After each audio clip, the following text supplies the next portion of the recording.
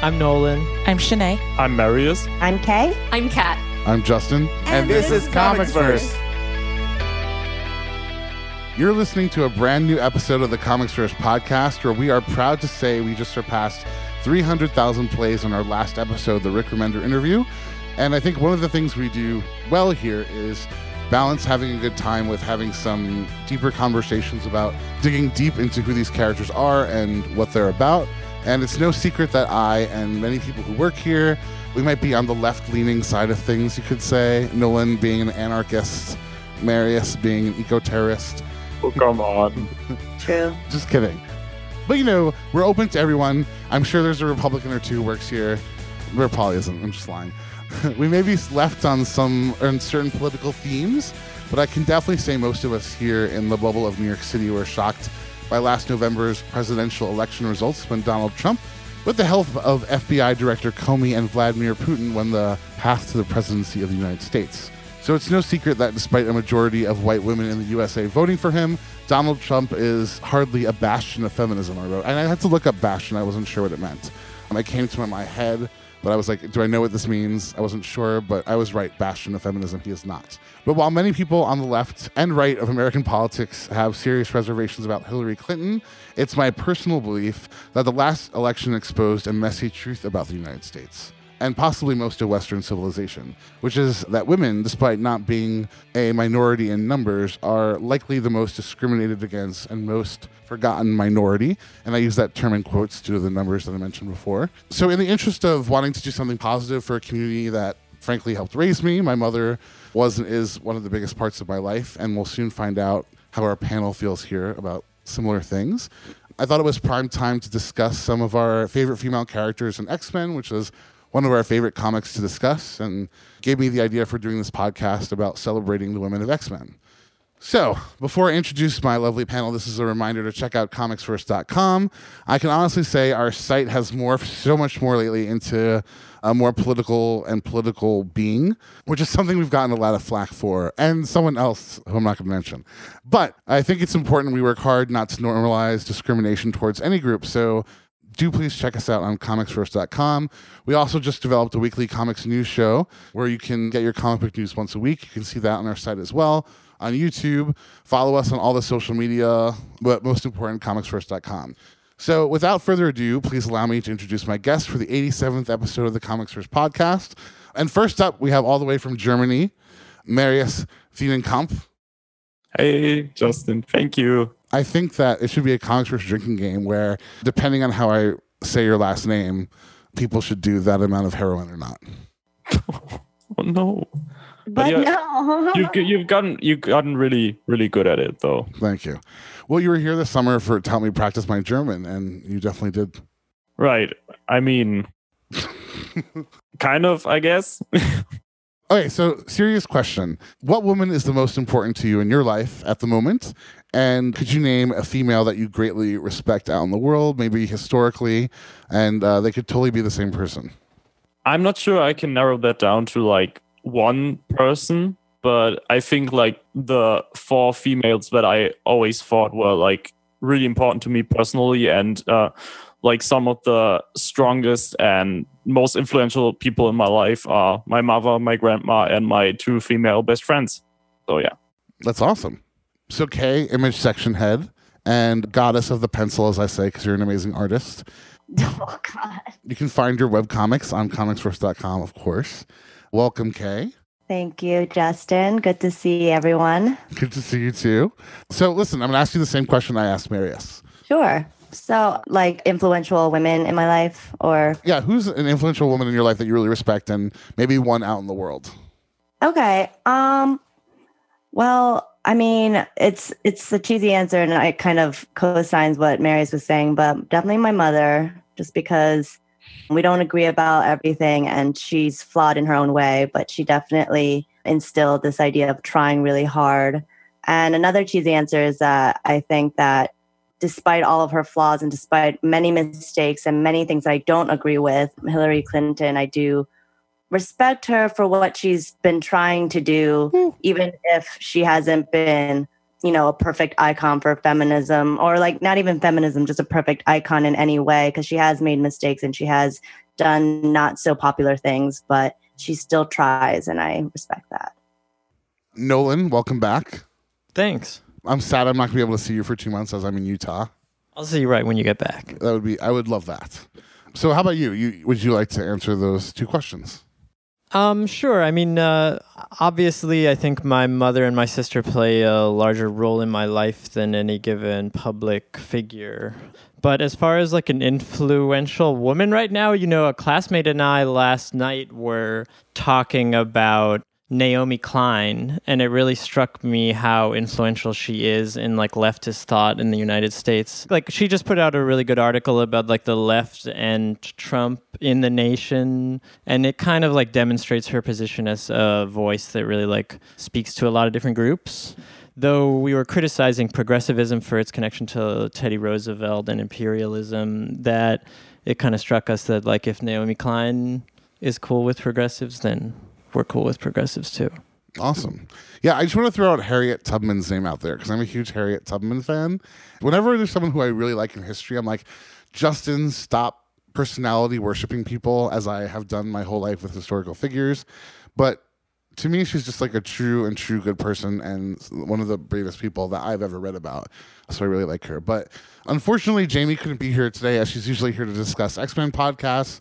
And I definitely have a tear for that. But we have 2 new X-Men lady podcasters who recently joined ComicsVerse and who are here to talk about their favorite women of the X-Men. First up, we have Shanae. Shanae, welcome. Hi, Justin. How are you doing? I am doing great. How about you? Pretty good. A little nervous. I was just going to ask, are you nervous? Yeah. Oh, don't be nervous. Can't. If only you knew the things that I've said on this podcast. If you look at Marius's face, Yes. he's not laughing, but he's Offensive stuff. Yeah, he's worried. So you can't do anything worse than what I've ever done. And Nolan has had a few moments as well. Let's not talk about them. Yeah. We have other things to I think we all- discuss. Each one of us has had a meltdown once. Yeah. Yeah. It happens. Yeah. And we don't judge. We don't judge here. Okay. So Shanae, who's a female in your life who means a lot to you and maybe one out in the world that inspires you? I'm going to join the bandwagon with my mother, mostly because she was kind of like the cheerleader in the background that would also give you a lot of flack for not being yourself. Right. And during high school, whenever I had an issue or if I was trying to be something that I wasn't, she kind of like would smack me upside the head and be like, no, like, don't try to be a popular girl. Be a nerd. I don't care. At least you're not doing drugs. That's pretty cool. My father was like, Justin, you should go out and smoke some pot. He's like, because I can tell you're not very popular. He literally told me that. Oh, my God. Yeah, I'm not kidding. And your dad was a cop, and he said He was that. a detective, a first grade detective. He was like, listen, go out and get in some trouble. He's like, because this choir is not cutting it. Oh, my Yeah, goodness. he's like, you're embarrassing all of us. He didn't say that, but he meant it. Sorry, so your mother? And as far as influential, I don't remember the last name of this YouTuber, but her YouTube name is Shameless Maya. I like her because she she identified the term shameless, and she decided to live her life as shamelessly as possible. And she promoted herself as a brand in a way. And she went from making a few little videos on YouTube to becoming a professional videographer to actually creating her own business with her own team in LA. Oh, that's and she's awesome. been to a lot of beauty cons, curl festivals, and other festivals as well, and even hosting a couple of awards. So I adore and aspire to be like her, to be able to be shameless. Yeah, I think that's really important because I think that our culture and many cultures in general can kind of inspire us to be more shameful than we need to be, right? Mm-hmm.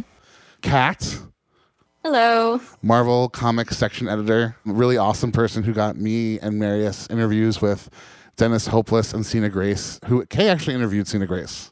Oh, awesome. Yeah.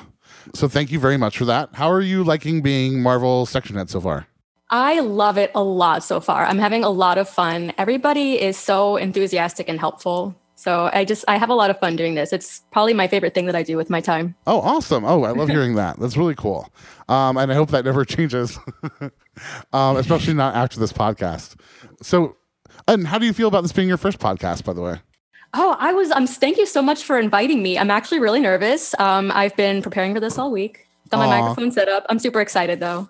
Oh, I know, that's so cute. You and Shanae, our hearts are going out to you. Do you guys remember that nervousness that we had when we first started? Absolutely. No, I was yes. drunk. I think I'm always nervous though. So Yeah, I'm always nervous too. So what about you? Like, who's a female that is a strong presence in your life, and who's one out in the world that inspires you? So we all picked our moms, and I'm also going to pick my mom. My mom she's really my hero, and I really see her as a superhero because she does a lot of work for the Hispanic community in my area. Cool. She's the coordinator for an organization that provides outreach to Hispanic immigrants with children. She does victim advocacy for Hispanic immigrants who have been victims of crime and can't do anything about it. And she's also in the process of opening an immigration clinic, all of which I think is hugely important today with the state of things. So I think she's changing a lot of lives, and she's really modest about it. That's so cool. I see you, Mom, and I appreciate it. She is a modern day superhero. Yeah. Wow. I love that.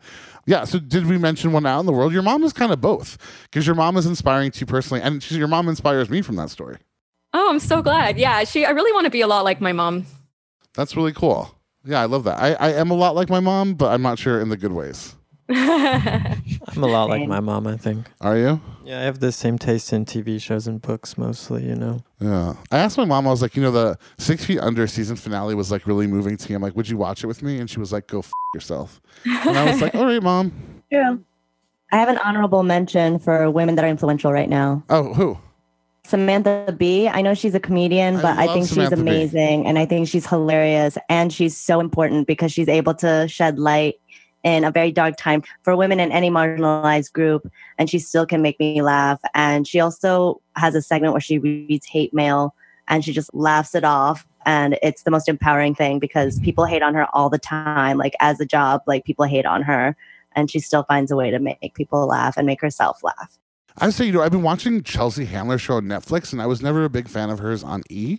But her show on Netflix is like really political, and I kind of like that. Yeah, dude. Tough women out there. Speaking of tough women, let's get into the thick of it. Who do you guys vote we should talk about first? So our options are Jean Grey, Emma Frost, Mystique, Kitty Pryde, Storm, or Rogue. I say Shanae and Kat should figure out who we should talk about first because you guys are the Oh, man. The pressure's on. Yeah. Well, my personal 2 votes are Kitty Pryde and Emma Frost. I'm with you on half that. Shanae, how about you? My personal 2 votes are Mystique and Storm. Oh, damn. Now we need a tiebreaker. All different characters. Kate, you should be the tiebreaker. Ooh, no, those are tough. Like if you put it that way. Oh man. Like, do I have to choose one from what they? Yeah, you have to choose from what they pick. That's so hard. It was Storm, Mystique, Emma Frost, or Rogue. Kitty Pryde. Yes. Oh wait, Rogue. No, she Kitty Pryde. Kitty Pryde. Yeah, Kitty Pryde. I think Kitty Pryde is a good starter. That's a good start, yeah. Let's do it. Because Storm and Mystique are such big characters. Not that Kitty Pryde isn't, but she's a good warm-up character. And I know you love Emma like I do, so I think that was really nice of you to save Emma for later and to put Kitty up first for the newbies. Of course. We're putting Emma later. Of course, right? You can't have Emma Frost for appetizers. You need to have her for dessert. And I don't mean that in a sexual way at all. A good way to put it. Yeah, I mean that in the most non-sexual way I could ever mean that. Marius, why did you pick Kitty? I think I did pick Kitty because she's not only like one of my favorite female characters in fiction, but probably one of my favorite characters in fiction, period. Why? Why is that? I always found it like interesting to not necessarily relate to her, but like I think the experience for many people being introduced to her in the late 70s, early 80s was like growing up with her. And she's also very intelligent and easy to like. She gets along with people. She's friendly, a badass, but she's not always a warrior. So I like that. She has pacifist moments. Yes. Kat, how about you? You also picked Kitty. Yes, Kitty Pryde is one of my favorite characters. I got into X-Men when I was like 11 years old, and I started watching X-Men Evolution, and Kitty Pryde was a character on there. So she really resonated with me because I was so young. And she is a total badass. She's joined the X-Men when she was 13 and a half years old in the comics. She's gone against Emma Frost. She kind of led the fight in God Loves Man Kills, which was totally badass because she was still just a kid there. And yeah. Yeah, no, Kitty is awesome. And I think it's interesting that you guys have this relationship with her. Because when I was like 7 and I read her, I was like, why are they in a malt shop in Dark Phoenix Saga? And I didn't connect with her. I didn't really connect with people who I felt were my age until like Generation X. Because they were so moody. Yeah, they were like, because they were like, sad and fat. And so was I. Being plucky and like, like go-getters. Yeah, I wanted superpowers so bad when I was, watching and reading X-Men. So I just related to Kitty so much. I was like, I could do that. Like Marius was saying, she's not always kind of like a brawly type. She uses her brains. She's really smart. She's really witty, and she's really good with computers. And I think those are all really cool things about her. I feel like she's a great role model too. Yeah. Yes, she is. Sure. I mean, she ends up being president. Yeah. In one time, she does. So I'm like, yeah, of course she is. She kicks ass. But that's the thing. Like, I feel like that's probably why I didn't choose her. She's like, before Hermione was Hermione in Harry Potter, like she's a likable female protagonist that's tough, that's smart, that's likable, and you kind of want to be her, and she's a good role model. She's kind of like the Beyonce of the X-Men in the sense that like she's more of an accessible. So I maybe like that's the reason why. Like it's not that she's perfect or a goody two-shoes or anything. It's just that her character's so like already well-rounded, and I like a little damage on my character. I really like that you brought up like the timeline in which she becomes president of the United States, which is like the X-Men, the end timeline, because in that storyline she has a conversation with Charles before like the X-Men's final battle, and she's not actually in the battle because what she does is she's trying to win the election basically. And I really like that about the character, that Charles would trust her enough to make her sort of the embodiment of his dream in that timeline, because most of the qualities that are associated with like the concept of Xavier's dream, she embodies, and I like that about her. And I mean, she probably embodies that better than Xavier himself, because I mean, we talked about this on many podcasts. Xavier has done some really questionable shit. It's like amazing to think about how many times he's given that leadership role to other people or like other students of his, and he's still trusted Kitty with this kind of like a great point. Next generation. Yes. And I think that's really important. So that's a good point. I wonder, because when I was a kid, when I was like 11 and I was reading comics a lot, I did not know who Kitty Pryde was. And I wonder, why is that? Was she not in Age of Apocalypse at all? No, she was in Excalibur back then. Excalibur. No, she wasn't in Age of Apocalypse. She was with Peter. Yeah, she was. She was with Peter. With Peter Rasputin? Yeah, she was just a much darker version. I don't remember her from that. Or from the like sequence of events in which Sentinels could take on human form and disguise themselves as humans. That was like later after she was in Onslaught, New, maybe? remember because she transferred to New Mutants. She was like the senior member of New Mutants, basically, right? Like the veteran within the New Mutants. Right. But I only read that stuff like recently, you know? Right. Like when I was a kid, she did not... Shadow Cat, Kitty Pryde, I was like, who's that? But that's probably why you missed her as a kid, because she was in New Mutants. I guess so, yeah. I'm going to open this up to everybody. What do you think makes Kitty a narratively significant character? I think it's necessary. Well, I mean, again, to reiterate, we have a lot of X-Men podcasts. We read a lot of X-Men comics. There's so many out there. And, in short, it's flamboyant. It's a lot of like flamboyant personalities, a lot of strong personalities, a lot of dramatic personalities. And not to say that Kitty isn't a dramatic or strong personality, but she's kind of the most down to earth or the most pragmatic at times. Like even when Cyclops is being all emotional, she's like, okay, but like we have stuff to do, and like our students are in danger or our team is in danger. We should probably go do something about that. Okay, cool, bye. So like it's nice to have, someone who, I guess like it sounds like negative to put it this way, but she's reliable. And like I think you always need a character like that who's just reliable, and you're always going to have her be there because she's like a good friend. Joss Whedon described her as the everyman, the every woman, the everyman. Yes, that's a perfect way to describe it. Yes. From a narrative perspective, if Kitty Pryde is the everyday woman, I think that that's actually a good thing to have for young adults and children, and even any reader alike, because one of the best things as an author or a writer or a reader is to have that character that is pretty grounded, that is essentially like the reader themselves. And believe it or not, the reader actually has a stronger connection because she is so grounded. I think her like regular person kind of quality it very much resembles something that like writers hope sidekicks will be. and that they all too often don't feel like. They feel a little bit pathetic or maybe too comic or something, but like I feel like it's the exact same role the sidekick is supposed to play, that Claremont did it well when he introduced her to like set her up in this role as like not too much older than the reading audience average age, having some of the same kind of flaws that they and their peers have, not having powers that are too far, like, you know, not too far out there, and being relatable, you know. I do love how she becomes Wolverine's protege, and then it establishes Wolverine with like a long line of having like young teenage trainees. We see Armor later in Astonishing X-Men. Jubilee, oh my gosh, yes. X-23. Yeah. He's a very good mentor. Yeah, he's a great mentor, yeah. So what do you think, is Kitty culturally significant at all? And I'd like to just point out, as I asked that question, that Joss Whedon based the character of Buffy Summers from Buffy the Vampire Slayer on Kitty Pryde. That makes sense. Yeah, I did not know that.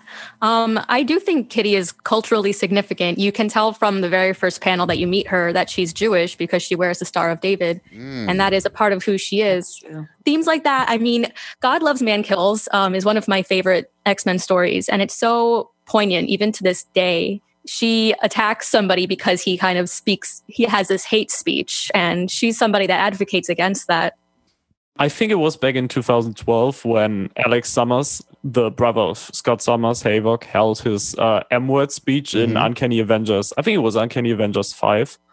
It was pretty controversial by that time because essentially what he was saying is that, he doesn't self-identify as a mutant really, but rather like as a person, and he doesn't want to be referred to as a mutant. This really great page in Brian Bendis' All New X-Men where Kitty kind of responds to that. And we kind of get her perspective about being discriminated against because she's Jewish in her childhood and what she learned out of that. And basically what she's saying is, no, of course, I'm not going to hide any of that. I'm going to be proud of my cultural heritage, if that makes sense. Yeah, I would definitely agree. I think she's very much culturally significant. So when we try to break down a character and the three-dimensionality of a character, I always go back to Susan Batson's Truth, which is a book on method acting. And I think it applies to writers and stuff too, and how to create a three-dimensional character. The three dimensions that she talks about are public persona, which is how a person likes to be perceived. Need, which is something requisite for that organism, in fact, she says, in order to survive. And then the tragic flaw. So why don't we get what we need? And there's a flaw in us that prevents that from happening. I thought we could take a look at Kitty and come up with those things. And just for the new people and for the new people listening, if you haven't heard about this, the way we decide, or what helps us determine the need is we can look at the public persona and often think about what the opposite of that is. So would anyone like to start? Like, what is Kitty's public persona? How does she want to be perceived to the world? Strong and fair. I would say brave too. Yes. Kind of She rebellious. wants to be perceived, not even be perceived as a hero. She just wants to be perceived as someone who's doing the right thing. Right. But not And in as a loyal Cyclops. to her friends and fellow mutants. I always think of that scene in Astonishing X-Men with her and Colossus where she's like, I'm here for the work and all this stuff. And even though she like really is falling for him, and she wants to be taken seriously. Yeah. Yes. And for me, when I think of that, the need pops up into my head pretty quickly of what that could be. Does anyone want to talk about it first before I do? No, what is it? I think Kitty Pryde is scared shitless. I think that beneath all of this is still that 13-and-a-half-year-old girl who's running away from that car that Jean Grey stops and kills those Hellfire Club people, because she was literally dropped into this. You know, and I think from that moment on, her life was never the same. And I think that she feels a lot of fear. What I love about that is the way that she deals with that fear is so mature and so healthy. And she does it by being brave. I'm not sure I think she's scared all the time, but I do think that she kind of has this fear of not being perceived as an adult and like a regular team member, but still as the 13-year-old, if that makes sense. We have a lot of other characters making fun of her because of her silly costumes and new superhero names. We get that from Emma a lot. So I think she might have this fear of not being taken seriously by some of the other team members. which I mean, eventually, like at least in that one timeline, she does get taken very seriously as like the president of the United States. But it's interesting. I would agree. I also want to stop myself. I don't think that the fact that she's scared is necessarily her need, but I think like maybe her need is to be protected. Yeah. I don't know. I think her need is to be respected. And not patronized. Okay. I feel like if her need was that she wanted to be protected, she would put herself in situations where she needed to be saved. Like, yeah, she gets help from her team members, but there's never a point where you're like, well, Kitty, you kind of up. Or like, I don't know. I just feel like she just wants respect and doesn't want to be patronized and wants to be seen as an adult. I agree. I think a lot of the times she is patronized for being one of the younger members of the X-Men, but she has been in a lot of leadership roles. What particularly comes to mind is All New X-Men, when she sort of takes over as headmistress for Charles Xavier, and she's leading the time-displaced X-Men. And she totally kicks young Iceman's ass a couple times just because she's the boss and she wants them to respect her. But I wonder if this crosses into the tragic flaw a little bit. Like, is her tragic flaw that she's so stubborn that she wouldn't ask for help, that she wouldn't ask for protection when she's scared? Probably. And isn't she just so well adjusted that she's just so brave and deals with it that way? Because isn't her tragic flaw the reason why she wound up in that bullet in Astonishing X-Men? Do you feel that it was something unique to her character that got her into the bullet and not other than her powers, that they needed to send her onto that mission, Correct me if I'm wrong, but she seemed to really want to take that initiative to go and do it. I would pretty much agree, because that's kind of what got her into the situation where in the beginning of the book, she would find Colossus instead of the rest of the X-Men. And then we got some internal monologue later on where she's like, well, I did find him, not the other X-Men. So she seems pretty proud of that initiative, I guess. But also when it comes to the book's finale and the bullet, I think it's her righteousness that let her do that. For me, she's always been a really righteous character. It's not just her powers. It's without any aspect of personality with them. It's like that because she has those powers, she had the ability to sacrifice herself. So she did, Right. So we have kind of two needs working here, a two-pronged inspiration, if you will, a double rainbow, as my script analysis professor at Columbia called it without realizing what she was referencing in YouTube. But let's take Kay's respect need, right? And we're talking about the tragic flaw, but do you think there's another jam up there? Is there something else that prevents her from being respected? She's stubborn. She wants to do it her way. And like Mary's was saying, she is a righteous person. So she has a very strong idea of what good is and what morally bad is. So I think that to her, where she kind of falls short is that like she will not tolerate any deviance from that sometimes, and will be like, no, guys, like we're not trusting this person because she was awful, or like, not that she's unforgiving, but she like is very stubborn about things like that, and she's not willing to move on that, at least not easily. Isn't that why we love her, though? Yeah, definitely. And I think a great example for what Kay was saying is a scene later on in Astonishing X-Men where she's really, stubborn and hellbent on saving her team. And she gets into a conflict with Agent Brand of S.W.O.R.D. And basically, she's not really being taken serious by her, in the first moment, because up to that point, she's always presented herself as kind of this pacifist, righteous character. So that kind of plays into why people like Agent Brand wouldn't take her seriously at first, although she can be a badass. How does Kitty Pryde celebrate being a female, celebrate her femininity? She's kind of like self-conscious, I would say, in Dark Phoenix Saga. Like it's this very positive portrayal of tween to adolescent age, compared to many that we've seen, and but maybe she's our so own brave in that experiences. Like she's very like the classic quote unquote tomboy type. Yeah, she's but just but it's confident. not. But that's even that is reductive though to say that. But if you had to like narrow it down, she has like this very like, I don't even want to say masculine. She just like owns herself and just is like, when she owns her femininity, it's nothing. It's not like culturally understood femininity, but it's not necessarily masculinity either. It's not androgyny. She just kind of is. For sure. She's just Kitty, like being her. I love and I'm going to turn over to you in a second, Marius. In Dark Phoenix Saga, when she tries to rescue them from the cages, and then she gets shot with that blast from one of those Hellfire dudes, and Wolverine's like, "Whoa, dude, I'm gonna kill you," and then he does, but it was much more eloquent than that. Marius, what were you going to say? I was gonna say that in terms of celebrating her femininity, I'm not sure if it's ever like explicitly stated or if there's any scene where she would get into that. But I feel like from what we can tell about the character, I feel like she would feel similarly about this, like she does feel about being Jewish or being a mutant. I feel like she owns it.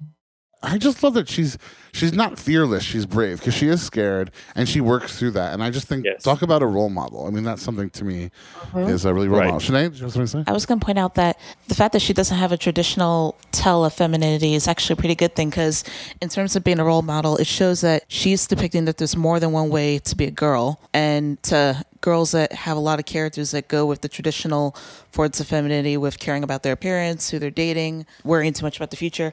It's showing that there's more than one way to be a girl, and then by that definition, more than one way to be a person. I love that. Yes. I love that. Yeah. I would clap if one of my hands was holding this mic. Yeah. That was very well said. Thank you. I'll clap. All right, let's go down the line. Favorite kick-ass Kitty Pryde moment? My favorite kick-ass moment, just because I love anything to do with Emma, but also, well, I don't know. I forget which storyline it was in, but it was like right after. It was Astonishing X-Men, and I know exactly what you're going to say. It's when like Emma Frost is like, oh, I'm on the good side now. And Kitty's like, no, like, get out of here. Who are you? You like caged us. I hate you. Like, she was like the last one to like trust her or like give anything away. She was like, no, dude, like you can't just like walk in here and like tell us what to do or like help us. Like you have no, like, just no. I really like Kitty around that. And like that's continued, that relationship continued to be tenuous for a while. And I really like that because even though it is stubborn and even though I love Emma, like I think that Kitty stood by her, like, you know, stood by her conviction. Really like that about her. She was like, bitch, you put me in a cage. You don't just get over that with, I'm sorry. Yeah, really, though. That's what she said? No, but that was the subtext. Oh, yeah. Okay. If someone put me in a cage, like, oh, sorry, you know, I was just really a villain then. I didn't mean to put you in a cage and starve you and try to kill you. I would be like, fuck you. No? That's when she was like killing her own guards for like fun and laughing, you know, like and we're gonna super get into duper villain. And we're going to get into this in a second, but just, I just want to point out that the new Harambe is Butter Rum from Firestar. I'm just pointing that out. Oh, that was I so know. sad. Oh, no. Okay, that was one of my favorite ones too. Okay, who else? Okay, favorite kick-ass Kitty Pryde moment, Kat. My favorite Kitty Pryde moment is also from Astonishing X-Men. It's after she finds out that Emma Frost has sort of been working with the Hellfire Club, and Kitty kicks Emma's ass, and she places her fist through the wall and punches her, and then she throws Emma underground, and she says, now think about what you've done, and just floats away. Yes. Loved it. That was badass too. Who wants to go next? Like I said, I don't know Kitty Pryde too well, so the few times I've seen her is really in the movies. Right. So I suppose my favorite kick-ass moment is when she dupes the Juggernaut into chasing her, and I believe it's the nullifying mutant that she was tagging along with her. Mm-hmm. Into running into the wall, and he kind of knocks himself out. And yeah, she calls him an asshole. Mm-hmm. Yeah, I like that. The guy we have bleeps now. Nolan, what about you? Paige was such a good choice for that too. Yeah, I know. She was a perfect kid. Yes. I think I would choose something from Astonishing X-Men that's kind of the opposite of we all chose Astonishing X-Men. Well, but this is like a way different moment from what Kay and Kat chose, like right when she's inside that bullet, you know, and she and Emma are like the last people to exchange words with each other, like before she dies, essentially, you know, as far as you can expect. That's really like, I thought that was like really awesome forgiveness and like solidarity, you know, as like people involved in yeah. Seeing how torn up Emma was from that made me like Emma more, you know? Yeah, exactly. I was just gonna say exactly what Nolan just said. That's one of my favorite scenes. It's so good.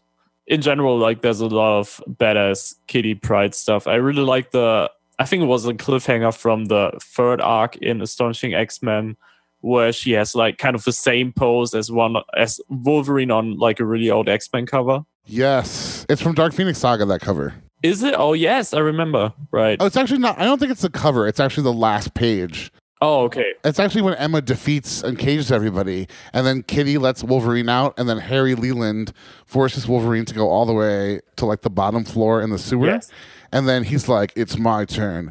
And then Kitty had the same pose and everything. It was just awesome. There's a lot of parallels now that you talk about, because I think in that scene, it was, what's her name? Negasonic Teenage Warhead? Yeah.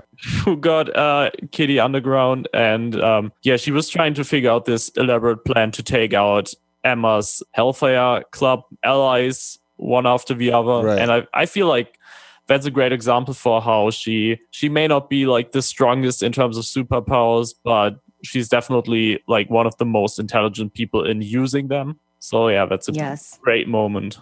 So real quick, do you guys have any recommended reading for Kitty Pryde fans? I'm assuming that we can all say Astonishing X-Men. Yes. I think that's a fair assumption. Yes. All new X-Men. All of it. Oh, I want to say God Loves Man Kills, because that moment where she tells off a Stryker over Nightcrawler was a big moment for me too. Kat, what were we going to say? Yeah, I was going to say also God Loves Man Kills. It's one of my favorites, and Kitty has a huge role in that. And that moment where she tells off Stryker, she stands up for Nightcrawler. And Marius, you also said All New X-Men, which is one of my favorite Kitty moments too. You and Marius are going to be besties, because Marius loves God Loves Man Kills. I wrote a research paper about X-Men, and I wrote about God Loves Man Kills, and that's all I'm going to say about that. Oh my God. God Loves Man Kills all our is best one of friends. the best comics ever written. It's incredible. I'm so in love with it. It was cool. We got to ask Claremont about it when he was on this other wall. Yeah, it was really fun. Oh, that's amazing. Yeah. We had a great time. I feel like the moment where she tells off Stryker and steps in front of Nightcrawler is one of the strongest moments in comics, because just a few years earlier, when she was first introduced to Nightcrawler, we always got like internal monologue from her about her being really weirded out by his appearance. I mean, she's a 30-year-old girl and she's just being introduced into a world of mutants. Of course she would feel that way. Although, as a reader, you're also like, well, you shouldn't be so superficial, because Nightcrawler is just one of the nicest people. And eventually she realizes that, and in the end they develop like this really close friendship over the course of these years. And then in God Loves Man Kills, she's willing to die for him, basically. And I mean, what she tells Stryker is that, well, it doesn't really matter what his outward appearance is like, and that doesn't make him any less human or worth considering or a beautiful person. So that's, again, a great role model moment for Kitty. Awesome. All right, so next up, we are talking about Storm, a.k.a. Aurora Monroe, a.k.a. many other titles that are a little cheesy, like Wind Rider and Weather Witch, a.k.a. Mrs. T'Challa. For a time. Yes, true. Mrs. Yeah, T'Challa. former Mrs. T'Challa, yeah. A.k.a. Forge's lover. Also true. Like another character we'll discuss today. I'm bored of him. I think he should die, too. It's like, what do? You make... Okay, cool. I mean, they can't find anyone else to make shit. His powers are like that dude Gliss Ramsey's powers, you know? They're like kind of Doug regular Ramsey powers. is handsome. Doug Ramsey's Forge handsome. is handsome, too. He's got a ponytail. I'm not into it. No, I'm not digging it. It's not my thing. Okay. I don't want to go there. Okay, so, Shanae, why Storm? I actually picked Storm because of how complex her character is. And she is one of the most iconic African-American superheroes in the comic universe, and one of the most iconic African-American female superheroes that I knew when I was growing up. And I liked the fact that she was put in a lot of leadership positions. And even though she had a lot of strife and troubles, like witnessing, well, being buried underneath rubble and having her parents die in the aftermath. Sad. Yeah. And developing claustrophobia, but not letting that get to her, and trying to discover her past, and always trying to be this strong character for her people. I always loved that, because I normally don't see that much detail when it comes to African-American characters. It usually leads to a lot of arbitrary stereotypes. Right. And I also like how she presents herself. She's very confident in her sexuality. I like all the different hairstyles that she wears, which kind of proves to me that she's not a static character. And I just like the fact that she could make it rain. I love that. She has great powers. Yes. Okay, so who else chose Storm on this list? I know I'm a big fan of Storm. Let me just open it up to everyone. Why is Storm significant? What makes her narratively significant to the X-Men? I think her powers, as you just mentioned, she has good powers. They lend themselves well to like the kind of ideal progression of an X-Men character's relationship to their powers, you know, like they can be uncontrollable at times. They can kind of scale a lot. And so there's a lot of like whole discovery to their like use of their powers, you know, just like Iceman, just like some of the better X-Men and their like relationship to their powers. I feel like the take on Storm is really interesting because of the way the narrative kind of deals with her leadership position, because it's very different from other leadership characters like obviously Cyclops, and the way she escapes into like almost a fantasy of herself being a goddess at times, so she doesn't have to deal with earthly problems or her human vulnerabilities, because I think she is a very vulnerable character, especially when it comes to the trauma she suffered when she was a child. I mean, it's not that often that we see a leadership character that's vulnerable, I guess, so I like that. Storm, in all of her appearances, she's always portrayed as, I think, the most respected of all the X-Men. As far as X-Men having been persecuted and hated, Storm was always the one, I think, that every other superhero always respected. And I don't know if that's because of her poise and her stature as being sort of a goddess-type figure, or maybe through her marriage to T'Challa and being the queen of Wakanda, but she has always been somebody that every single superhero, every single person has always respected. And nobody would cross her. Nobody would insult her, I think. I don't know if it's because of either of those things, like any more than like Cyclops is royalty or married into it. They're just both good leaders, and so they both get respect. She is a very strong leader. She even bested Cyclops to win that leadership role, and she carries it really well. Yes. I was thinking that it's interesting because from whatever I've read with her, it seems like she has a really interesting relationship with Charles, which I really like. And I think that in a weird way, like he entrusts himself to a lot of people, I guess, but then for whatever reason, I feel like he talks to Storm in a way that, you know, like she gets him, or like they're both like old souls or something. Like she has a way of like really understanding Charles. As like weird as it is to put it this way, if he's the patriarchy of the X-Men group, I feel like she's a matriarch. Like I never thought that Jean or Cyclops were like that. I think they were like people who like played house, but like they were never matriarch or patriarch of any. You know, you're hot and cold with some of the characters, right? Like you're not a Jean fan. You're obviously an Emma fan and a Kitty fan and a many other people fan. What do you think? What's like your unabated opinion of Storm? I don't know. It's weird. It's like similar to Kitty in the sense that I have no reason to not like her. And there's a lot of things that I really respect about Storm. And in a lot of ways, like I wouldn't want to upset her, because she's the kind of person, like, she wouldn't get angry and, like, yell at you, but she would be like, I'm really disappointed in you. And, like, I thought you would be better than that. And you're like, God, like, that feels so bad. So she has, like, this very maternal, like, nurturing kind of, all I can think is matriarch. Like, she's, like, such an embodiment of, like, female matriarch to me. So you always really want to make her proud. So maybe that's why. Maybe because, like, haven't developed that within myself yet. So maybe it just doesn't connect yet so much. And right. I'm not young enough where I'm like, oh, I love Storm because she's like my mom, or like anything like that. So that might be why. I think Storm comes across as so much more like emotionally mature than Scott and Jean, even though neither of them like fly off the handle at all. But I guess you could take it as the norm in comics to deal in a certain level of like stoicism. And Scott and Jean are both above that level, but Storm is like way above it. She's like an old soul kind of how she's portrayed. And like one way to see it is in their sexual relationships. Like in the comic in which Scott and Jean get married, isn't that the same one in which Storm like makes out with Forge? Yeah. Yeah. And like, look at the kind of difference between the kind of like very familiar, culturally hegemonic, normal pageantry of their marriage and Storm's just kind of like, it's treated as this like significant thing that she is like choosing someone as her potential partner, you know? Yeah, I always thought they were strange bedfellows, but yeah. Sure, but just the way she comes across as like that's actually a really good point. As her choice, whereas instead, right, like I don't want to call it aggressive. It's just the way everyone reacts is they're all like, wow, this is significant. Whereas Scott and Jean getting married is normal. It's like what it was always coming, you know, like Brad and Angelina or Brad and Jennifer. Yeah. We talked about this so much. I think it was episode 63 of the Storm podcast. So that episode is really about Storm being the most recognizable Black superhero. I just want to touch on that, but I want to talk about more than that. Like, what else makes Storm culturally significant in addition to that?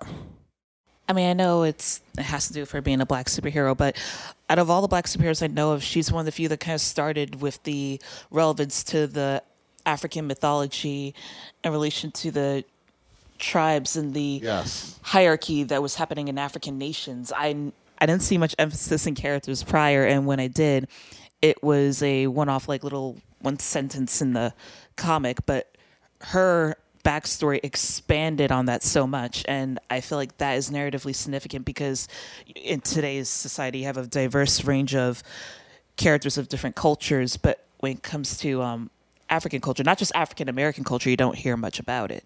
That's why I don't really like Storm and Ultimate X-Men, and I don't really like the movie version as much, because to me she is the goddess. I feel like another thing that makes her really culturally significant is her origin story, in a way. Oh, the Suez Canal crisis. I'm going back to that, yeah. Because like the way the comic book deals with the cultural or the historical background in that case. I mean, we have the floating timeline in the Marvel universe, so I'm not sure if it would still be the same crisis or the same historical event. At the same time, it can be well adapted to other historical events, I guess. But in every case, it would like showcase the pure terror of this young girl having to witness the death of her parents without being able to do anything about it. So basically the way that Claremont dealt with her trauma, like her claustrophobia later on, is really mature. And I like that about the character. And it's not something we see that often in comic books. I would say I really like that she is extremely three-dimensional. She's the leader of the X-Men. She's got this regal thing. And I love that she happens to be a Black superhero too. And I think that's one thing that I think is really great about her. Let's get into her psyche a little bit. So how does Storm want people to see her? What's her public persona? I would say the goddess. Yep. That's what I think. Basically queen/goddess. Capable. I feel like sometimes it would be the goddess, but sometimes it would just be the leader of the X-Men, I guess. Right. The HBIC. Right now she is, right now. At present, she's like the most senior member, and she's not like leading one team with Scott leading another team. She's like the only leader right now. Right. Yeah. Of the extraordinary X-Men. Was Magneto leading Uncanny, Marius? You could argue that, right? Yeah, I mean, Magneto is kind of leading Uncanny, but then again, I mean, it's not really an X-Men team like in the typical sense. So I'm not sure if that counts, but like the X-Men team right now is the extraordinary team, I would argue. And Storm is the leader of not only that, but the school. So I think it's safe to say she's the leader of the X-Men or overall mutant community right now. Like as the newest issue that we read starts, she's sitting at Xavier's desk, right? Just as Magneto was back in New Mutants when he was running the team, you know. When I think about her need and I think about that girl trapped in that, is it a bombing? It's a terrorist attack, right? And her parents die under that rubble. And I think about how helpless she must have felt. And without it becoming too circumstantial, how did her need, I mean, she probably already had her need, but like, was it born in that moment, whatever her need was? Because to me, I just can't think of a more traumatic event. And it's so traumatic to her because it's it's the reason for her claustrophobia. I don't know if you guys saw that. That's one reason I chose those 3 issues. Was it Uncanny in the 400s? Because we really got to see her overcome that claustrophobia for a second. I think that was a very, like you said, it's such a traumatic event. And in a lot of ways, a lot of trauma that anyone experiences is going to shape what kind of dimensions they're going to have. So I think that that's a fair assessment. And I also think that it kind of triggered this need for her to like metaphorically and also physically have space and mobility, which is something that I think, because like anytime you think of an image of Storm, you see her flying and like, you know, like this goddess figure, and she needs all this space and like she needs to be like not even above everyone, but just like free of like issue from anyone or like confinement. So yeah, I think that that's a valid, I think that her need is to just have to be able to like just have mobility emotionally and physically. And so that's why when you see her just like with other people, she's very poised and controlled because nobody has like threatened that kind of space, I think.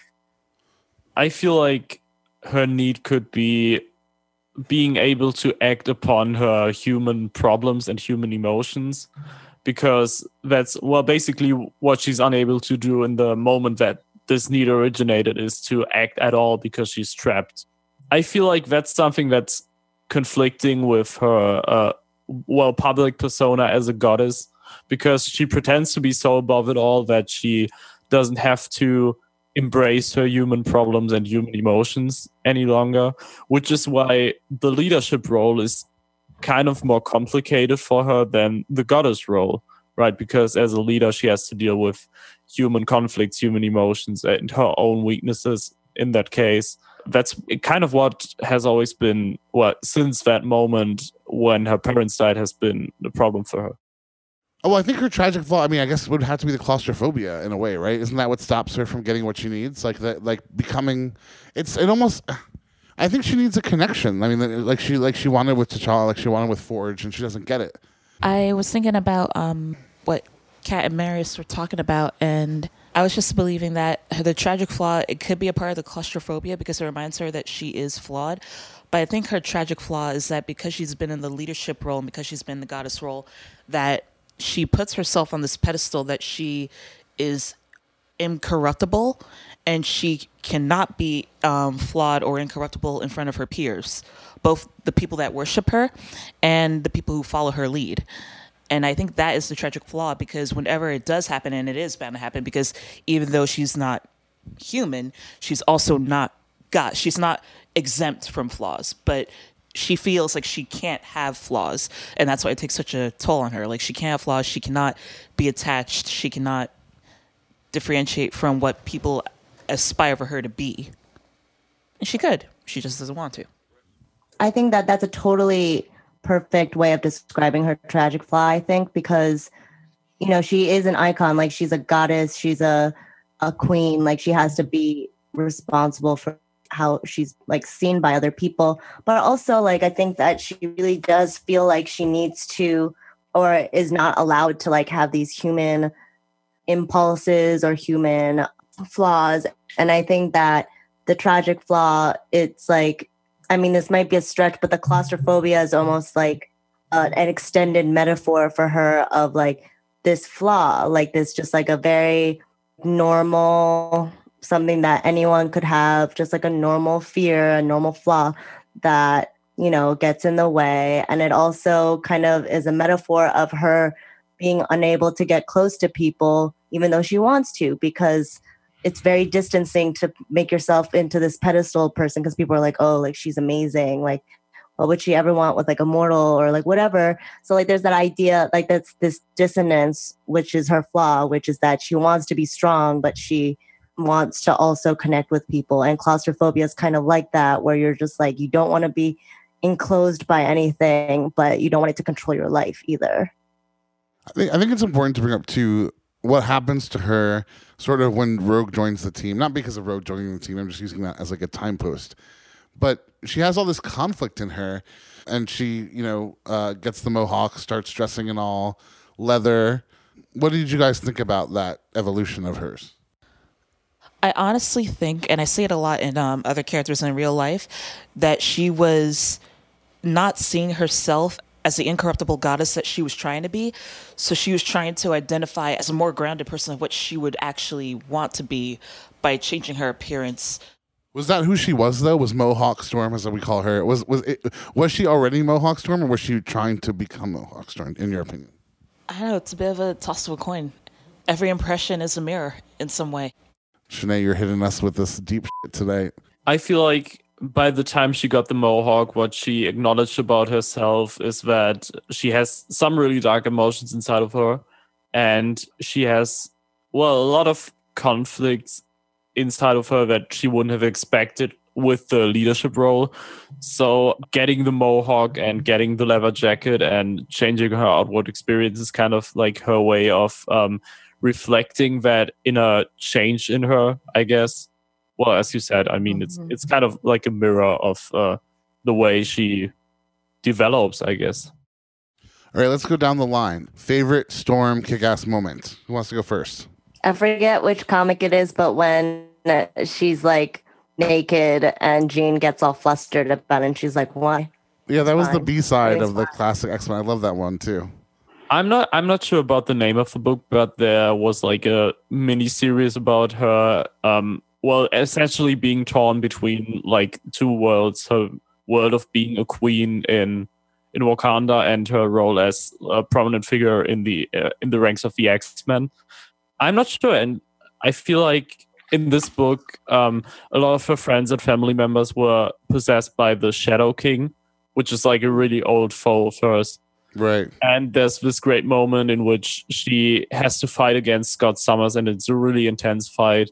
And there's like this moment where she struck him down with lightning, and she's trying to revive him because she really cares about her family in that case, and her friends, even though she's got, they haven't always been that close. They haven't been, friends exactly, but she still cares about him deeply. And I don't know, I felt like that was a great moment because it also would show her like desperation about not wanting to have things taken away from her by the Shadow King. I don't know. It was a really cute and good moment, I guess.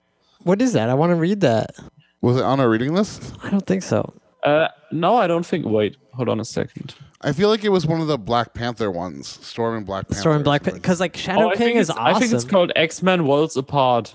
Oh, yeah. I do have that. Yeah. Like, I like Shadow King a lot, but I haven't read that much Shadow King, and it would never occur to me before that Shadow King and Storm would be like nemesis because they're both from Africa. Is that part of the rationale? No. He's like an ancient being. But he's like it's in Egypt or Morocco that Professor Xavier like. No, it's in Egypt. Egypt, okay. But he had possessed that man. Ahmed Farouk. But that's like his official like real human name if he has one. But like that's just a long-term possession that he did. Yeah, exactly. Yeah. I really liked when she was fighting Cyclops over to see who would be the leader of the X-Men. And the way she beat him was she just took his visor at the end of the battle. And so that way he couldn't fight back or else he would blow everything up. And I thought that was just really clever. That was a really smart way to win. I would say, and I mentioned it before, it was that 3-issue arc in Uncanny X-Men, which I forget the name of it was. But yeah, she seemed to overcome her or work through her claustrophobia for a second when defeating the Morlocks. And I don't know, I thought it was a very powerful moment as someone who's read her for 20-something years at the time to see her get over that. Is defeating the Morlocks really a noble thing, though? Like those. No, but they were Morlocks. attacking her. Yeah, but they're all manipulated. And they were like super It was a personal best, Nolan. Wait, you guys, who's next? We got Jean, Emma, Mystique. Ooh, someone's having a party over there, and we're having a party in here because we're talking about Rogue. Didn't work, but I tried anyway. So who chose Rogue? I forgot. I did. Why did you choose Rogue, Marius? In short, because she's one of my favorite female characters, but I feel like there's a lot of reasons for why one should choose Rogue, because she's a really layered character, and like at first it wasn't really easy for me to grasp what her public persona, need, and tragic flaw were, or what the point of the character was. But as soon as you get more into it and read a lot into her, she's probably one of the most layered characters in the franchise. I'd say Rogue is one of the first characters after Jean Grey we did like a character study on. I probably read more Rogue than Jean Grey or Emma Frost combined because she was just always there when I was reading comics. And I found that I really loved her. And there's a specific issue that we'll get into. I think it's 173 or something like that, 182 or something of Uncanny, where I think she's totally awesome in. But yeah, I'm just going to open this up to everybody. What do you think makes Rogue significant to the X-Men? What makes her significant to the narrative of the X-Men story, Marius? Well, first off, I feel like for me, Rogue has always been like the embodiment of giving people the benefit of the doubt or giving them like a second chance, because that's what happened to her. That's what Charles did, even though the rest of the team was totally against that. And I feel like usually that's not something you would defend rationally, as in you wouldn't give up the rest of your team of superheroes to harbor a criminal. It does sound like something you wouldn't do, but it also sounds like something that Xavier would do because he's very noble about it. And in this case, giving someone a second chance is something that really paid out, because Rogue has gone from like a really sinister villain when she was first introduced to one of the most noble heroes and biggest X-Men icons. So it did pay out in the end, and I like that narrative.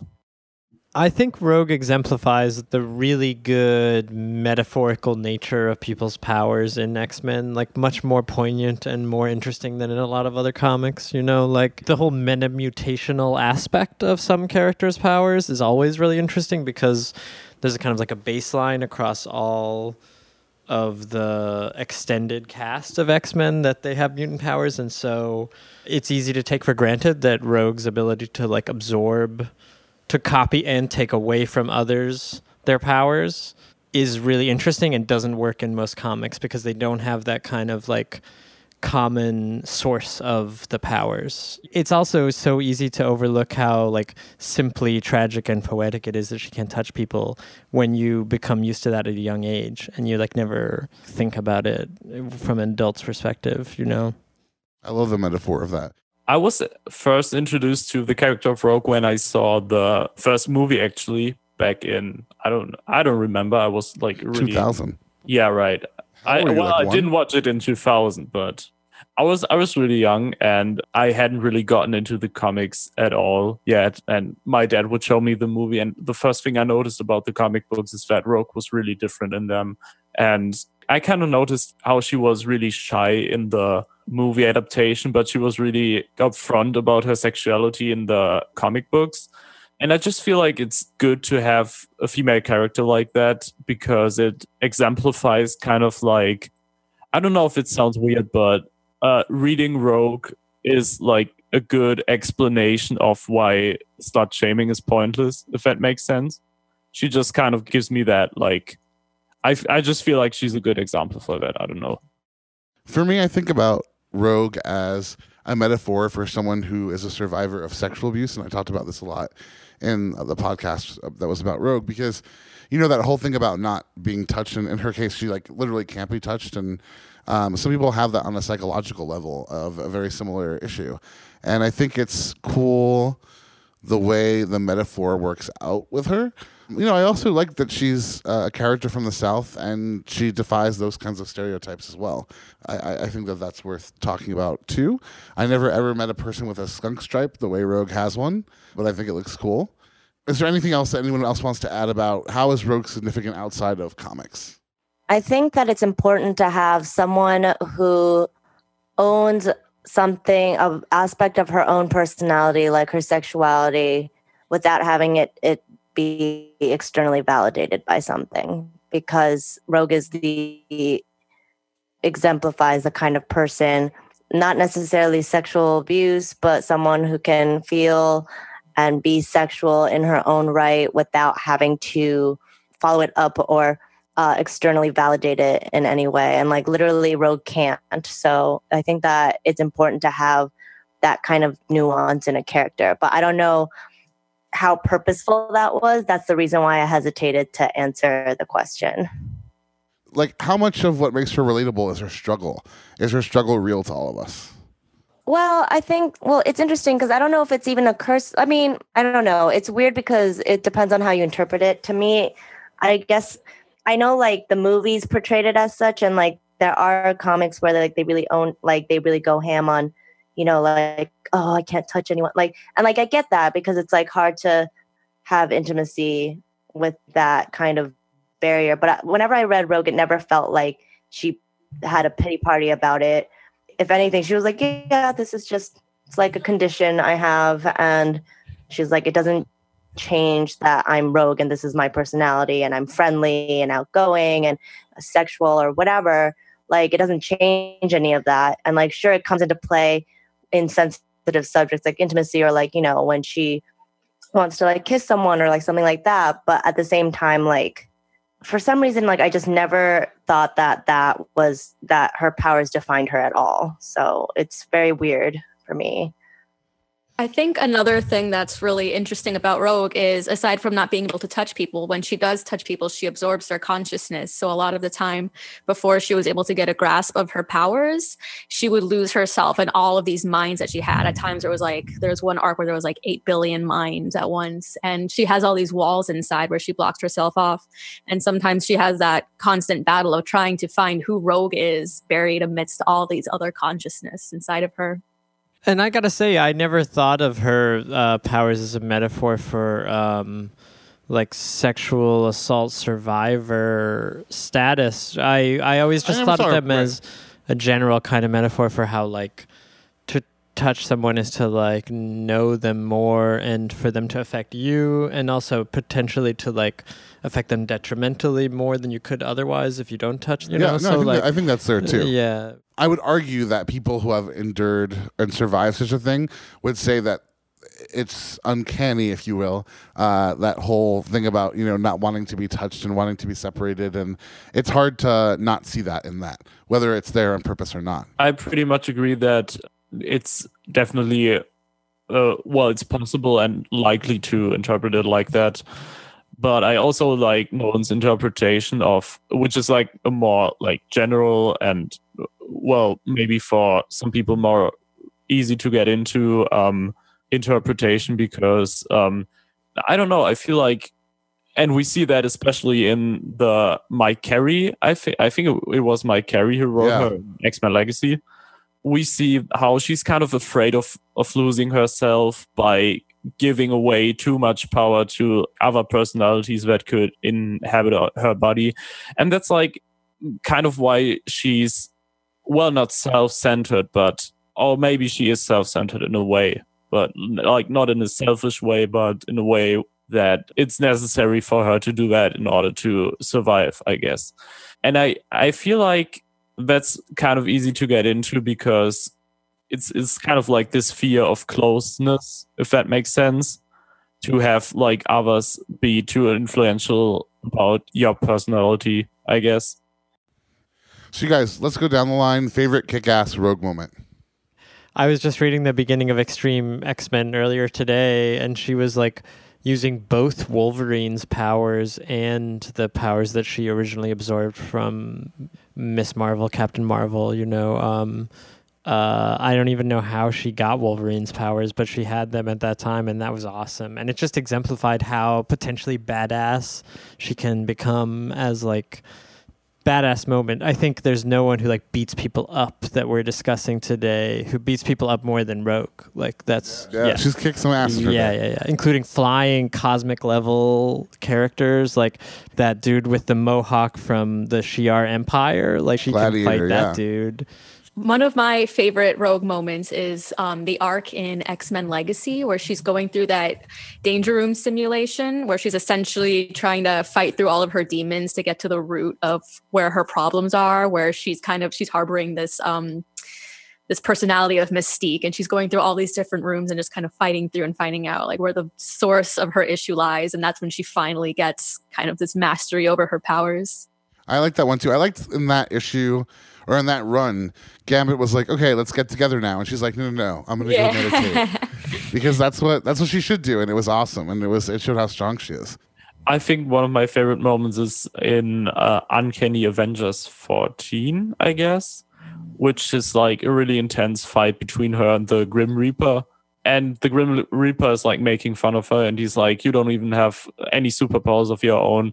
But then she pops like the Wolverine claws and is like, yeah, but I borrowed one from a friend. That's a really cute moment because now that she's in control of her powers, she can, use them to help each other in a way with her friends and family. I just thought that was a really strong Rogue moment.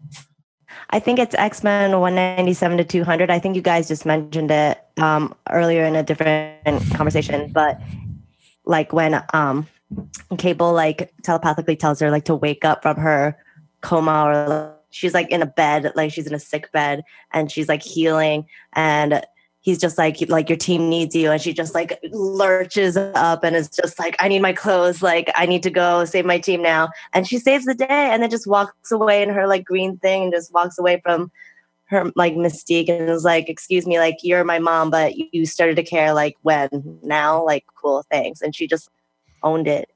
For me, I would have to say it's at issue 182 of Uncanny when that S.H.I.E.L.D. agent, she goes and rescues him and she gets confused and she thinks she's Carol Danvers the whole time. And then it was just so sad in that issue. And she's like, but I am her. I absorbed everything she knows. You know, she's like, for all intents and purposes, I am Carol Danvers. And then he's like, whoosh, and like slaps her. And I was like, damn. I don't know. There was just something so talking about being in her need in that moment, which I think to be taken care of. And I thought that's what I liked reading about that. And I liked that this struggle between who she is and then who Carol Danvers, Miss Marvel is. So I kind of liked that. So let's go on and talk about Mystique a little bit, shall we? Nolan, she was your choice. Why did you choose Mystique? I mean, I wanted to choose a villain. I even wanted to choose Celine at first and then Mystique. I mean, Mystique was at least an X-Man for a while and is now currently. Yeah, but still not like with like proven loyalties, you know. I think that's true. Some other villains, including Rogue, have become much more like dependably good than Mystique has. But right now they're like playing up this whole like intermixture of the villains and the heroes, and I dig that. Just fundamentally, I think X-Men's Rogues Gallery is one of the things that makes it great. One of the things that makes it stand out as one of the best comics. It's, you know, no one can dispute Batman's status of greatness, and part of the reason is the villains. Probably the main reason, I think, is the villains. Same goes for X-Men. Mystique is just like a really good example of like a person with like really well-chosen powers, a really like solid kind of set of adaptable goals that can be applied to villainous and some heroic situations. And also number one reason she was a consulting detective who slept with Irene Adler, which means that she was Sherlock Holmes. That's what that means. Like there's no other thing that can mean but that she was Sherlock Holmes. That's pretty cool. Yeah. Do you guys think that because even though she's a character who can be anyone she wants and look any way she wants, that she never really loses who she is in all of that? Or do you think that she changes for each personality a little bit? I don't know if she changes for each personality, or like, what do you mean? Like, do you mean like every time she transforms externally into another person and then she turns back to Mystique, does she like take a part of that person with her, or like what do you like? Yeah, I mean, obviously that's not her power to do so, but I guess it's like I think if I had that power, I would constantly be getting lost in who I was, and she doesn't ever seem to do that. She seems to know who she is. I feel like she's just a really good actress. Con artist, even. Well, she's really good at deflecting too. Like being able to morph into anyone you want, it just means that you're really good at putting up walls around who you are. So like you have your own convictions about who you are, and then you just morph whatever you want and adapt around that. And just not as though she's like taking on different personas for the enjoyable experience of like finding out what it's like. Does. Or like living that. Well, I mean, she takes on certain ones to like make money or have influence, but she's not just kind of like a person of pure curiosity who will spend her like somehow supernaturally long lifespan, we don't know how long, just like, you know, trying out different lifestyles purely for the sake of it. That's never the reason. She always has like a manipulative goal in mind, you know, like a very like well thought out, you know, plan some of the time in order to achieve like political ends, you know, not just like wealth or power or anything like that. Right. Do you think that as a villain she has redeeming qualities? Yes. Political ends make for redeeming qualities. I think every villain has to have redeemable qualities, or else they're not interesting. Even Apocalypse? So I'm thinking specifically of the one issue or the one storyline where you find out the origin of Nightcrawler. And yeah, the Draco. It's sad because she's like such a badass and is just like having fun and being whatever and had everything, and then got all messed up by Azazel. And even at the end, she's like, why did you have to be like that? Like, why did it have to be like this? You know, and like, it's sad because like, that's like a vulnerable, like she was just a girl who was really into some dude. Like that happens sometimes. That's so like, true. You just fall for that's people. What I thought too. So like, I think that's redeemable. Like the fact that she could like fall for someone and like have a baby. That's sad. I would also say her love for Rogue makes her redeemable, like at the end of Messiah Complex. It's f***ed up love, it's tainted love, but it's love. I would agree. And I also think that what makes her, well, not necessarily redeemable, but definitely interesting is how we get to see her as a mother in one case with Nightcrawler, whom she didn't have the opportunity to actually raise. It's interesting to see how she feels about that, because when she talks to Age of Apocalypse Nightcrawler in, I think it was Uncanny X-Force by Rick Remender, she was really regretting that she didn't have the chance to just have a normal life with her son. And then we do see her as a mother, as Rogue's mother. And it's just interesting how she would be manipulative about that in some moments, and where she would do really fucked up stuff to her daughter. But then again, there's a lot of scenes where we get a feeling for how she genuinely loves her and cares for her. I think that, I mean, it's just to add on to what Marius was saying. I think one of the things that makes her so interesting as a character and redeemable, that probably goes into her psyche a little bit too, is that she's very fickle. I feel like she's very adaptive. She kind of like moves through life in this weird, adaptable way, which is amazing. And that makes her a survivor. But it's also crazy because then she does fickle things. Like, I think she can compartmentalize really well. So when she's hurting someone that she cares about, like her daughter or her son, like she can compartmentalize it mentally, but then later she's like, oh, like it hits home, like when she gets a chance to really feel it. So she's very fickle. I don't think we can talk about all of these, all of her truth stuff, but do you think her tragic flaw is exposed in Wolverine Get Mystique in that arc? Yeah, I was going to mention that there's this one moment in the end where, you know, they have their final showdown and Wolverine says to Mystique something along the lines of, you know, you'll never win because you're not going to know love. You're not going to be capable of knowing love. You're not going to have friendships. And I think that is her flaw. But as everybody was saying, deep down inside, there's something in there that really does make her love her children and love the people she's had relationships with. Mm-hmm. I mean, she killed Mr. Sinister for Rogue in Messiah Complex, yeah. She's ruthless, that's for sure. Yeah, she's one ruthless bitch. I mean, woman. Oh my God. She slayed with, oh my God, I loved her narrative with Logan. I was all about that. That was all. I love that too. Yeah, so speaking of which, was that your favorite kick-ass moment for Mystique? For me, I guess so. Yeah, I think that her final showdown, she's like, he's calling me a coward. Like, that's not cool. And then she like just basically gets naked and gets all this guns and like ammunition. And she's like, come and get me. Yeah. Like, damn girl. Okay. My favorite Mystique moment is in Wolverine Get Mystique when she is transformed as that female escort and she's with the senator, right? And she strangles him with her thighs. I was like, yeah. Yes. We all aspire to that level of thigh muscle. Not sure if movies count, but I really love the mutant and proud narrative of First Class. That is true, yes. But she's not like, I mean, she is very mutant and proud in the comics too, but in a different way. She is, yes. The scene with Azazel really reminded me of her scene with Magneto in First Class. Right. Because it's like this moment where basically her lover wants her to accept her actual body and feel great about her actual body, feel the beauty about that. And I kind of got the sense that in that scene she was, well, as close as it gets to like her movie representation, or at least the Jennifer Lawrence movie. I think so too, because we see her vulnerable in that moment. Yes. Yes. And we don't normally do that. Sinead, do you have one? It's also from the movies. It's her interaction with Nightcrawler when he inquires about her ability to mimic. And he's like, well, why don't you just go ahead and look like everyone else? And her response is because we shouldn't have to. I do think that ties a little bit into a bit of like her flaw and need, because for all the adaptability that she has in personality and all the adaptability she has as her mutant power, no one seems to really want to accept her for who she truly is, save for a select few. Mm-hmm. So you have the power to be anyone you want, but you can't be yourself. Right.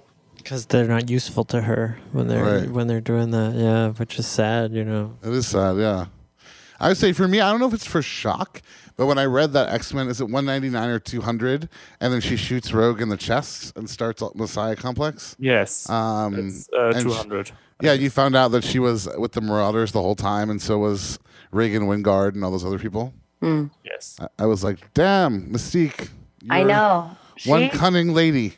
Yeah, she does not f around. No, she shot her freaking daughter in the chest. Like point blank. Yeah, it was like not. She shot her daughter first in the chest. Yep. Just pointing that out. So would you guys... She shot Wolverine in the nose. Right up into his brain case or whatever. Just.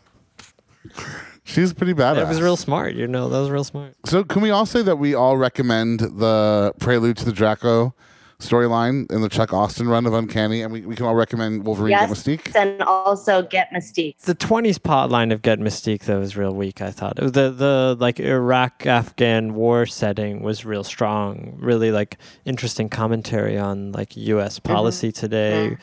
Especially, I think her baddest ass moment was when she was dressed as that nun and she was like leading that like team of children. Like that was disguise. Some in disguise should be her best moment, right? And like that was a great disguise in a bar of like Marines or whatever. And then she just like jumps on the truck and drives off, just like making it obvious. That was awesome. I think the 20s plotline had this like clearly nonsensical twist. It didn't work. They were kind of like playing the cops against each other all along or whatever. I mean, it wasn't a nonsensical twist. It was just like, oh, that's not what I thought. Yeah. I thought it was interesting, though, that she kind of wanted to live with Logan there and have like a mutant community there. Yeah. But we didn't know that. We don't know if that's true, though. That's why he like sold them out to the cops. So that's why she's like, well, now we'll never know if you really wanted to or if I was going to sell you out first. So. Right. That's part of the problem with it. It's just unclear. I doubt it, though. Awesome. We love Mystique. We have two ladies left. We have Emma Frost and Jean Grey. One I can definitely say Kay loves, and one I can definitely say Kay and Nolan aren't too big of fans of. No. I think that no says everything. Kat, you're a Jean Grey fan, right? Lol. Oh my God! What about Shanae? I like my redheads. You like your redheads? Oh. Jean Grey was red-haired in the movie. She's every time. Yeah. Always a redhead, for sure. But I'm impartial. Which is Mary Jane Watson, No, okay. I guess I'm even worse. All right, you know what? I love Jean Grey. She's the patron saint of this apartment. Yeah. Because I don't believe in saints, but I do believe in Jean Grey. If you don't believe in saints, why do you have Buddha on your wall? Oh, because I just got it out of Urban Outfitters and I thought it looked cool when I was 19. So, Justin, why did you choose this character? Well, I chose Jean Grey because I think I find her to be a very... My friend Nick, who's part of ComicsVerse, we used to talk way back in the day, like 9 years ago, and he's like this big kind of tough football player. And I'm like, why do you like Jean Grey? You seem to like her in like this sexual sense. And you seem to sexualize every other female I've ever heard you speak of. And he's like, because she's so noble. And I was like, oh. And then I started to kind of see her that way. But for me, what I kind of like about her and what I think makes her human to me is how self-involved she can be at times. For example, in one of the Storm issues that we read, Jean's roommate comes and visits her in the hospital after she becomes the Phoenix. And Xavier is like, oh, I would really love to meet you. I really have to go. Storm is about to die.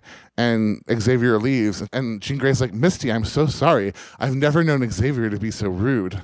That's just Jean right there. Also, she pries... These are almost reasons like why you shouldn't like her, which is why I like her. Like in that issue of Classic X-Men, she pries into Aurora's mind, and she finds out that her parents were killed, and that's why she's claustrophobic. And then she outs Iceman. Let's not forget about that. Which actually, I thought I was a little bit offended like that. I would not want people to find out about my personal life. This is a big scandal, especially without my permission. And then he's like, oh, I think I'm bi, as like many men do say, as like a whatever transitionary period. And she's like, no, you're totally gay. And I was like, that's really embarrassing. I was like, I'm like, people kill themselves over that. For real. I mean, I'm laughing, but it's true. And I didn't like that she did that. But now that it's been like some time, I'm like, Jean Grey, you're so lovably obsessed with yourself. Also, why do I like her? Even though she is that way, she's also done many selfless things. Of course, spoiler alert, the biggest being her killing herself at the end of Dark Phoenix Saga. She's also very maternal. Yes, she has her issues. She's not as above the fray as Storm is, though. Storm is above the fray maternal. Jean Grey is not above the fray maternal. And what I also like about Jean Grey is how angry she is. Because, yes, she's like this put-together, beautiful female, former model, has a PhD from Columbia, by the way. In what again? I forget. I think it's genetics. Wow. Yeah, and she got her undergrad at Empire State University in fashion. Yeah, fake university. Just pointing that out. But yeah, she's also really angry, and I kind of like that. So she's like this poised, So it's like we assume that she's this trope, this, as you call her, like this typical cheerleader girl. Prom queen. Prom queen, yeah. But in reality, she's really pissed off, and she's this cosmic level entity. And one thing I love what she does, and a lot of people hate this about her, is in the Grant Morrison run, when she finds out Emma and Scott are having this telepathic affair, she brings Emma back to the scariest point in her life, which is her childhood, and totally exposes her, just like she eventually does with Iceman, and just like she did to Storm in the past, and many others. But I gotta say, I'm with Jean on that one. You don't mess with someone's man. It's weird that we consider Jean to be like the kind of like arbiter of what is or is not like ethically acceptable no, a lot of psychic people behavior. think what she did was wrong. Well, either way, it's her who figures as the center of the discussion. When like we all recognize that like Xavier has more powerful psychic abilities than her, but that he always has this kind of like moral compass preventing him from using them, except until his like. Because that's not necessarily true. I know, except until his like what I consider to be a kind of like a shallow, kind of boring, like Xavier's evil after all, kind of like turn. But the point is that like back when that had not yet been retconned into place, Jean was the one who every once in a while, ever so rarely, used her psychic powers for evil. And Xavier never did, and like no one else ever did, because there weren't too many other psychics for us to even like ask and answer the question of like, Emma did they use their powers for? Well, yeah, but Emma was like cackling loudly, and when her subordinates were like turning against each other. I mean, like in Dark Phoenix Saga, she's the most stereotypical villain. Like, there's no question. That's true, like, and Firestar too. Yeah, and yes, Firestar definitely too. Firestar. But there's a little bit of. I feel there's just a little bit of complication just inserted a little bit into Firestar, and that's what they build on later on. But that's my own optimism about that story and its like potential. Right. Okay, so we talked about this before in a prior podcast, so let's just have it out here with everybody here. We all read the arc in Grant Morrison's run. It's what Jean did to Emma in Grant Morrison's X-Men when she discovers the affair with Cyclops, and she goes into Emma's mind and makes her relive her childhood, which traumatizes Emma. Is that immoral after finding out that this woman's been basically... Not only is she sleeping with your man, she's dressing up like you to do it. That is fucked up. But psychic powers are a whole different ballgame, Yeah, it's still... But you know what? That's worse than doing it in person, I think. Yeah, because if Cyclops had known, I don't think he would have gone through with it. I think he did go through it knowingly in Astonishing X-Men, among other... I mean, New X-Men. Astonishing X-Men, he knowingly engages in sex with Emma, who is like posing as Jean. In New X-Men, I don't know. I never read it. I just listened to the rest of y'all podcast on it. Oh, yeah. No, I mean, I think he definitely knowingly goes into it. That's what I'm saying, though. That's why, like, it's hard to like make a moral judgment on it, because I understand why Jean did it, and in the heat of a moment, or like, especially when it's your husband, I totally get like being vindictive and like doing something like that because you have to get yours. But at the same time, it's like, why didn't you do that morally questionable emotional baggage with your husband then? Like, there's clearly more going on if you're just like deflecting and just like attacking another woman instead, when really it's like he was like, look into my mind, look at my memories. And it's like, yeah, pay attention to your fucking husband. Okay, I agree with that on like a real world level, like in like real life. You know what I'm saying? Like I never think a woman should blame the other woman when those kinds of things happen. Nor should a man blame the other man. Like it's a relationship thing. But I also think in the context of X-Men, with Emma Frost and Jean Grey being pitted against each other since Dark Phoenix Saga, after Jean Grey is brought back to life, they switch bodies in the 90s in the Jim Lee and Chris Claremont run. You know, they have a long history of being rivals. I honestly think that Emma, the whole reason her relationship with Scott exists is just for her to get back at Jean. So it's almost to me like Jean is like, listen, like husband, man, you're irrelevant. This is between us because this is an extension of the rivalry that we've had going. I get that. And I don't disagree with that. I think that that's true. I think it's just that, I don't know if it's even a rivalry. I think Emma wants to be Jean. Oh, that's so sad. It is sad. And kind of true. That's what it is. Sucks to suck. That's why I like her. Because she wants to be someone she's not, but she can't be. And she knows that is really heartbreaking. This whole character that's somebody else. And that's be really kind heartbreaking of cool about it. That's why like she has such a contrived personality, which I like. Because you can so see that it's like a wall. You gave me the feels. That was like the truest thing. Wants to be Jean. Concerning Jean Grey and Emma Frost and their rivalry, I think, yeah, it does extend very far back, and I have a lot of feelings about it. I think Jean Grey, one of the reasons why I don't really like her, I mean, it makes her an interesting character, but I feel like she succumbs to that dark side of herself a lot. And then with Emma Frost later on in Astonishing X-Men, she starts to exhibit a lot of remorse and a lot of guilt, and she starts to express that she really does love Cyclops, and as confident as a woman she is, she still feels a lot of insecurity about Cyclops' relationship with Jean Grey. She says straight up, like, you know, even a dead body is more important than I am. So right. I think she has a lot of... That's one of Justin's favorite lines. It is. Yeah. Oh man, I want to say my favorite Emma line. I can't help it. But it's an Astonishing X-Men when Kitty Pryde's like, "Do you need to talk?" And then she turns into Diamond, and she's like, "I'm made of diamonds, honey. I'm my own best friend." Yeah, that's a good line. Yeah. I know that this is kind of jumping into the segment about like favorite lines or whatever, but my personal favorite moment with Emma when like Jean, it's a Jean and Emma moment. It was during the Grant Morrison run, and they think that Xavier had just left them to like the mob of people because they had just like outed the school as being like mutants. And Emma's all pissed off and they're all for all the right reasons. And then Gina's like, "Oh, well, we have to still do what Charles said." And then at like some point they like had a tiff or something, and she's like, "Emma, like, why are you such a bitch?" And like she was just like, "Breeding, honey, years and years of breeding." And I'm like, what the fuck? That's so but so awesome.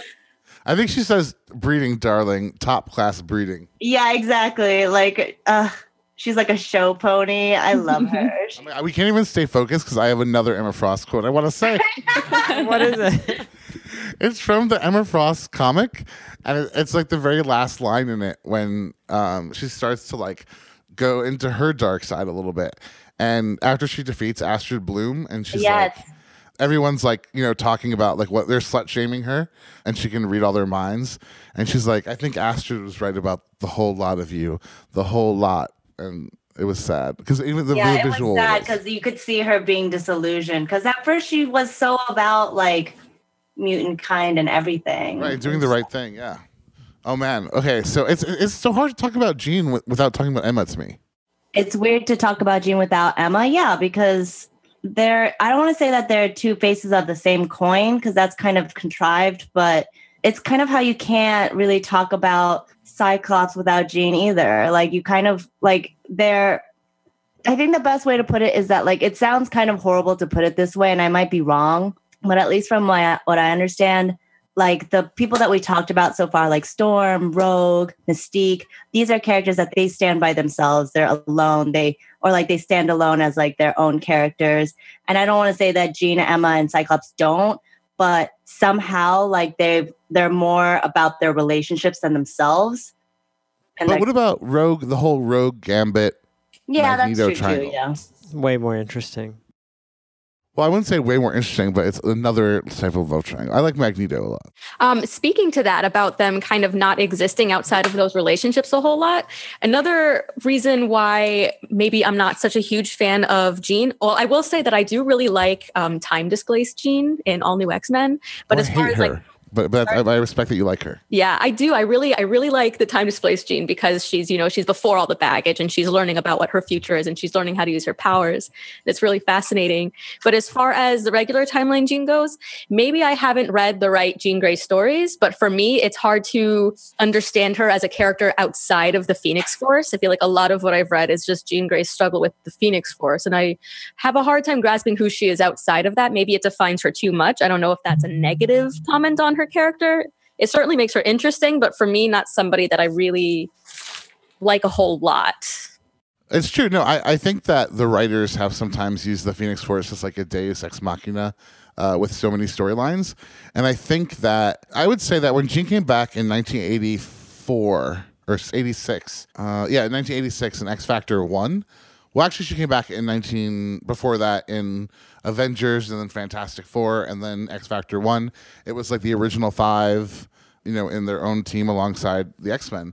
And she had a good long run there until about 2004. So is that 20 years? 20 years, where she was just Jean and there was no Phoenix stuff. That's really nice.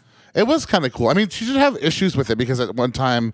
But also then there was Madeline Pryor. Madeline Pryor, yeah. Yes. Yeah. It was like her clone. 5 years of it or whatever, including like having a kid, and then whoops, that all was just a clone. Yeah. Let's not talk about how Cyclops, like Jean Grey came back to life and Cyclops just dropped Jean Grey's clone and his kid there and moved in with Jean Grey and then didn't tell her. This is what I remembered that I wanted to say is like when you compare the two characters, like the single thing that you automatically hold constant without even thinking about it is they both fell in love with Scott Summers. And like that guy. and it's like that's not really like I could see why they like him, but at the same time I'm like Scott's Logan, so I can't. Well, whatever. Okay, that's a big change for you. You used to hate him. I know. I actually really think that I like Cyclops, but I think he needs to be gay.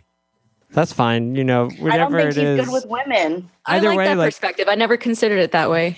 I don't know. I think he's just too don't think repressed he's to be good gay. with women. I think he's really bad at being a boyfriend. repressed. He's horrible at it. Might Yeah. be a really good husband or boyfriend to another man.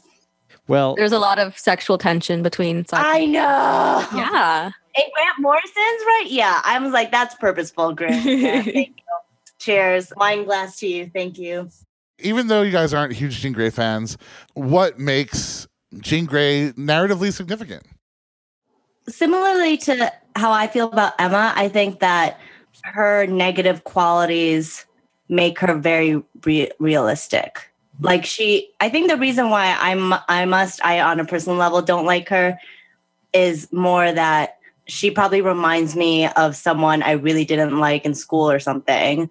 Cause or her weaknesses or the things that she chooses, or not even chooses, but the flaws that she has are things that I feel strongly about.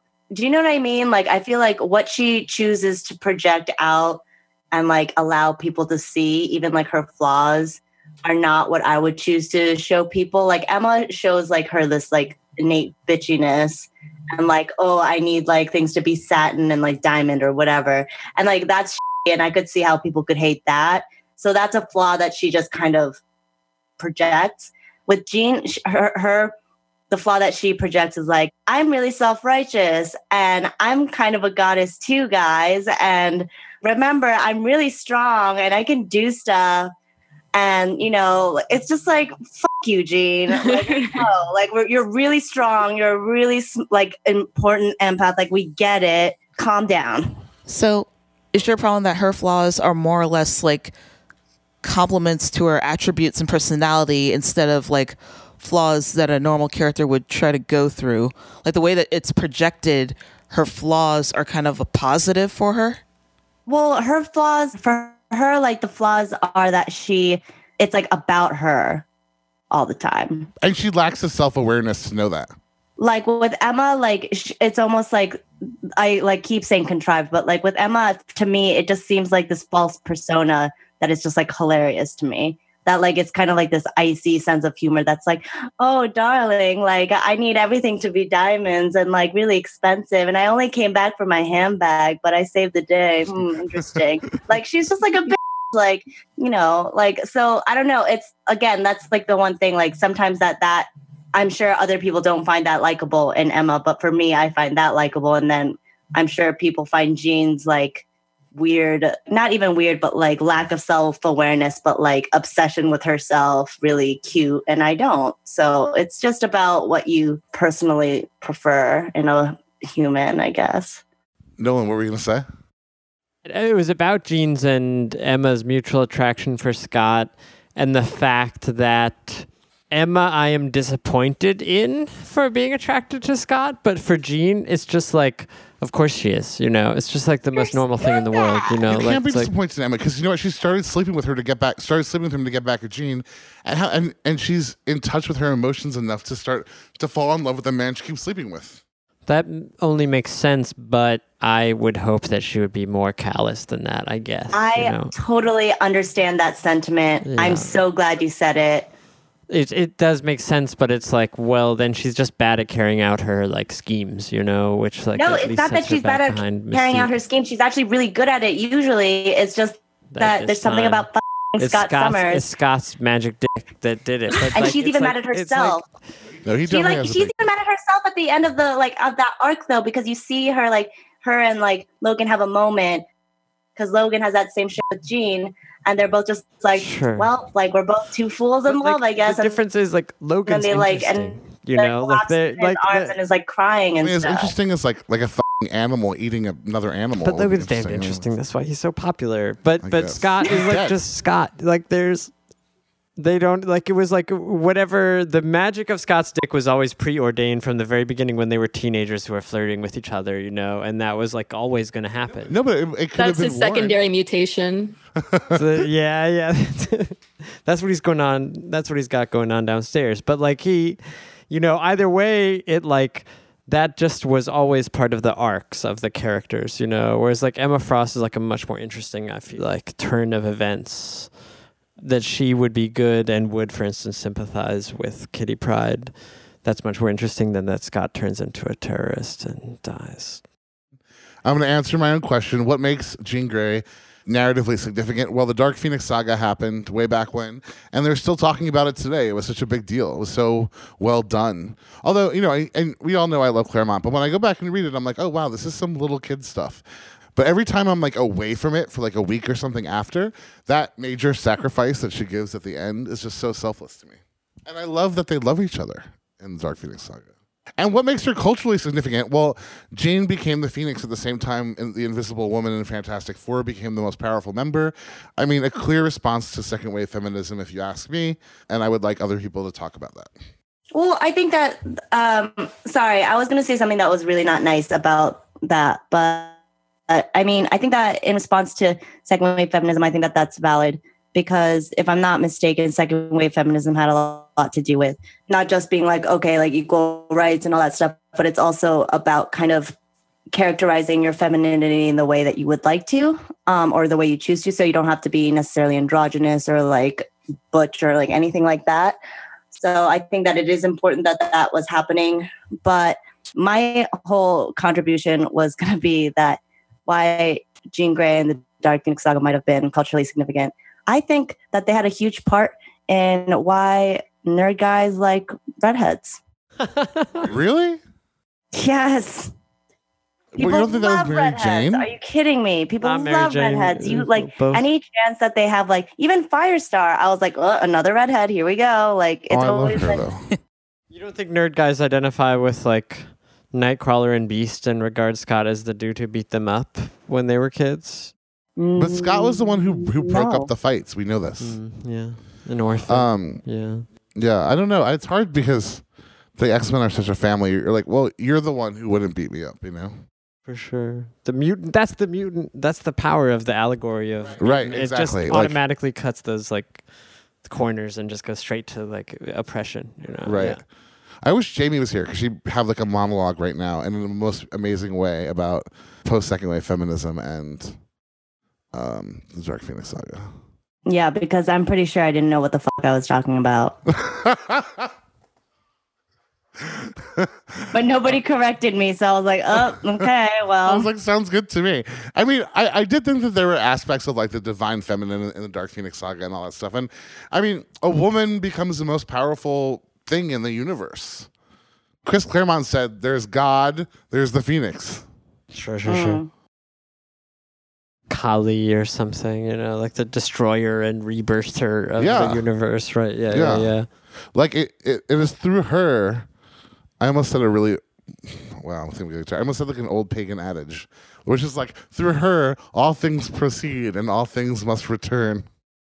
Well, whatever, that's the idea. That's the a lot of the cosmic stuff always has to have like a kind of like a play upon mythological and like divine stories, like. But does that make Jean the interesting character, or does it make the Dark Phoenix the interesting character? Or does it make the Dark Phoenix saga an interesting story? True. But Kate, you know about that whole lamp thing? What's that whole lamp thing Gail Simone said? Oh, the Gail Simone, women as lampshades. I forgot the. I think it was Kelly Sue DeConnick. Oh, yeah. Are we talking about the sexy lamp test? Yes, the sexy lamp test. Okay, yeah. So if you can replace any female character in a story with a sexy lamp, then you're a hack.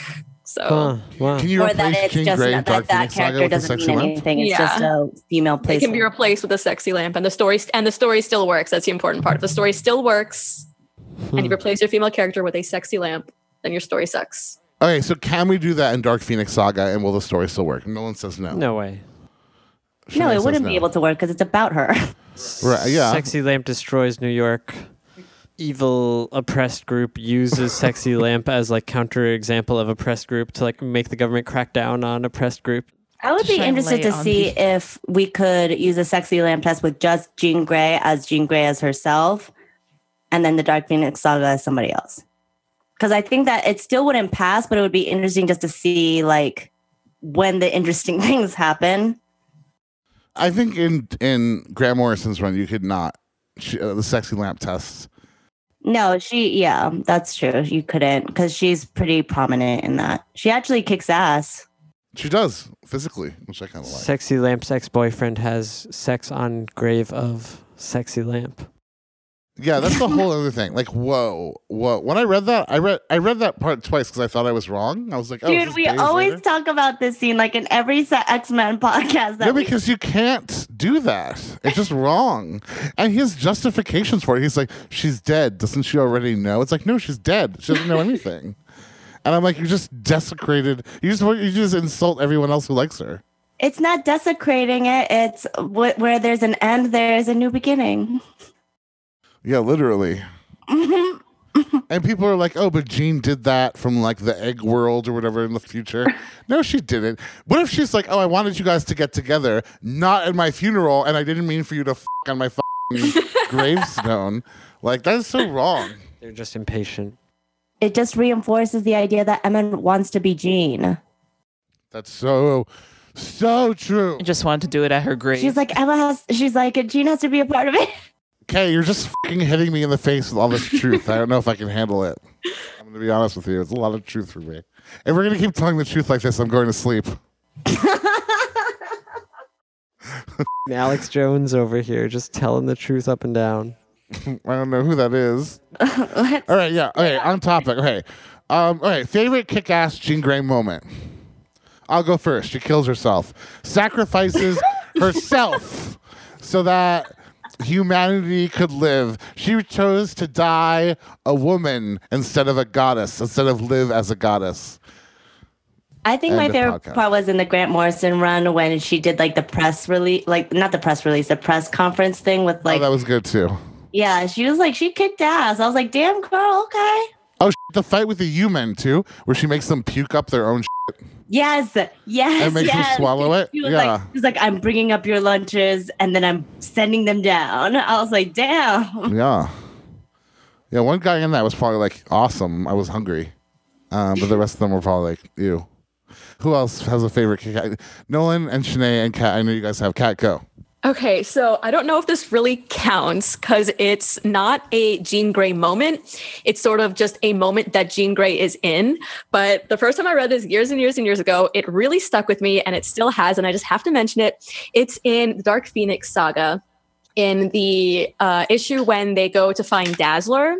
And it's just a panel with Jean Grey in it. But the narration says something along the lines of, like, this is Jean Grey. She's less than a quarter century old. She's already been in love, died, resurrected herself. And she knows she possessed the power of a god. And I read that and I was like, damn, what have I done with my life? Yes. Right? Yeah. No, I'm very much with you on that. I also have to say, whoa, Dazzler, period, the end.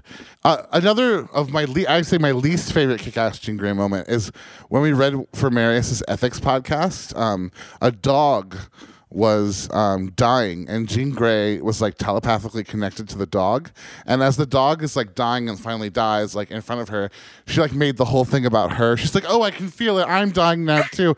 And I was like, the dog is dying for real and everyone's worried about you. Like, you can't even let the fucking dog die. Like, you have to fucking insert yourself into that. Like, no one asked you to, like, Eugene. I know, and she's like, I can't stop, I'm so connected to the dog. I'm like, you're the Phoenix. You can't stop being psychically connected to a f***ing like dog in the street. Like, I just can't. I just don't believe. Isn't that her like origin story? Her like traumatic adolescent moment was like her best friend dying. Yes, and, like, Annie Richards when she was 6 years old. But it's time to. She's like 50 years old now. Like, but I mean, come on. Like, that is way. I was like, that was the most self-centered thing I've probably ever seen. Okay, my last thing I'm going to say about Jean Grey, other than the fact that she made that whole dog thing about herself, which was actually, the more I think about it, the more troublesome it is to me, because it was just like, that didn't have to be about you. It was about the dog. Like, how would you like it if I just like shot one of you? And I'm like, oh my God, I'm so traumatized from shooting you. Sound like a supervillain. You know what I'm saying? Like, it's like so... Huh? Oh my God, I'm bleeding out too. Yeah, I'd be like, oh my God, the gun, like, thought there was like pullback on the gun and I hurt my finger, you know, like, oh my God, ow. I don't know why I said I just became more Puerto Rican than I ever was. All right, cool. Moving on to the HBIC Emma Frost, who for some reason has a black outfit now and looks like Reagan Wingard. And I don't like it, the black outfit. Does she look like Magic now then? She probably looks like Magic. She looks like Magic, but you can tell because Magic has more Eastern European hair. But she looks like Reagan Wingard in like X-Men 200. All right, Kay, so why Emma Frost? Why did I choose Emma Frost? Well, for obvious, I'm sure many other listeners are probably sick of hearing me tell this story, but getting back into comics and X-Men in general, Justin showed me Emma Frost's origin story, and I just fell in love with her from then. And I think that pretty much since then, anything I've read of her, because it was built on like my understanding of what her past life was like, I just love how she's developed and what kind of personality and what kind of character she is and has become. And she's just my badass bitch. I agree. No one laughed. I agree. Why is Emma Frost significant to the narrative of the X-Men story? Because she teaches people how to be a badass bitch. Amen. In platform boots. I would also say that her arc from villain to anti-hero is really very organic and very believable. I would agree, among other reasons, for the reason that this is one of the like unique aspects of X-Men as a superhero franchise, that like the villains like weave in and out of hero status, and like there's a kind of like a commonality of purpose to the villains and heroes as mutants. Going off of that, I think a lot of the times with Emma Frost, the big question that gets raised with her is her character design sexist? Is she just drawn for the male gaze? Or is she written as a character who is confident enough in what she looks like that she can wear what she wants and she knows she looks hot? Kay and I can answer that based on our Emma Frost podcast, because we decided after going through the whole Susan Batson truth thing with her, which I guess we can start to get into, that Emma's public persona was that she presents as sort of hypersexual, right? And presents as sort of like this, packaged for the male gaze is a perfect way to put it.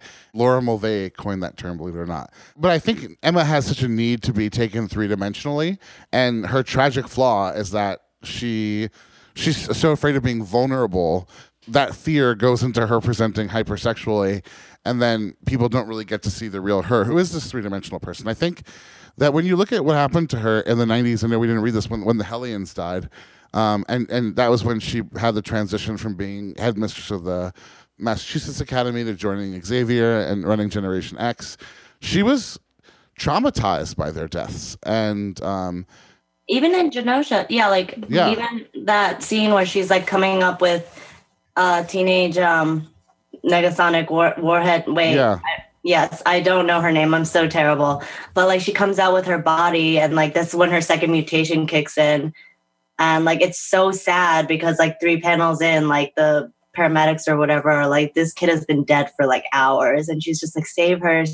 And like she cares. Like she does questionable things as a teacher, but she cares. She cares a lot about what happens to her students. Yeah, and even in Astonishing X-Men, they come out and say that she's struggling with all this unbearable survivor's guilt from that experience. Yes. Mm-hmm. That's a really excellent point. Yeah, I think though that maybe some writers don't understand her, and they do present her as like this, and that they do write her to be packaged for the male gaze. But I think the writers who do understand her understand that she's emerging from that, and that's just an aspect of her personality. Well, it's like literal padding. Do you know what I mean? Like it's armor.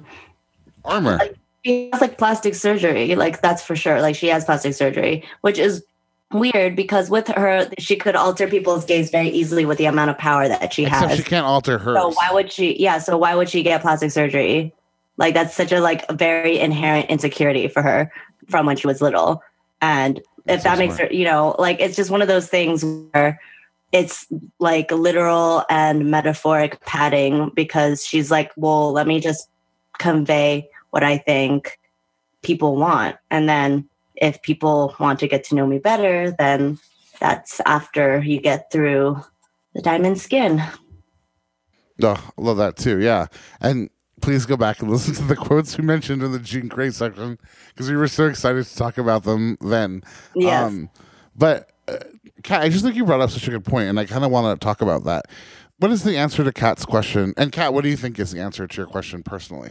Personally, I think that initially, given the time that it was written and just over time, well, not necessarily, but I think in the time that she was written and throughout then, she has been kind of written and portrayed for the male gaze. But I think as comics have gotten more progressive and started to kind of, depict women in more relatable and human ways, she has been sort of, I think writers are trying to reclaim that image for her and make her more give her more agency and ownership over who she is, and give her that really deep backstory and give her reasons for why she is the way she is. And also she does, despite her insecurities, she does kind of use that persona of that confidence to give an answer of why she gives herself that image.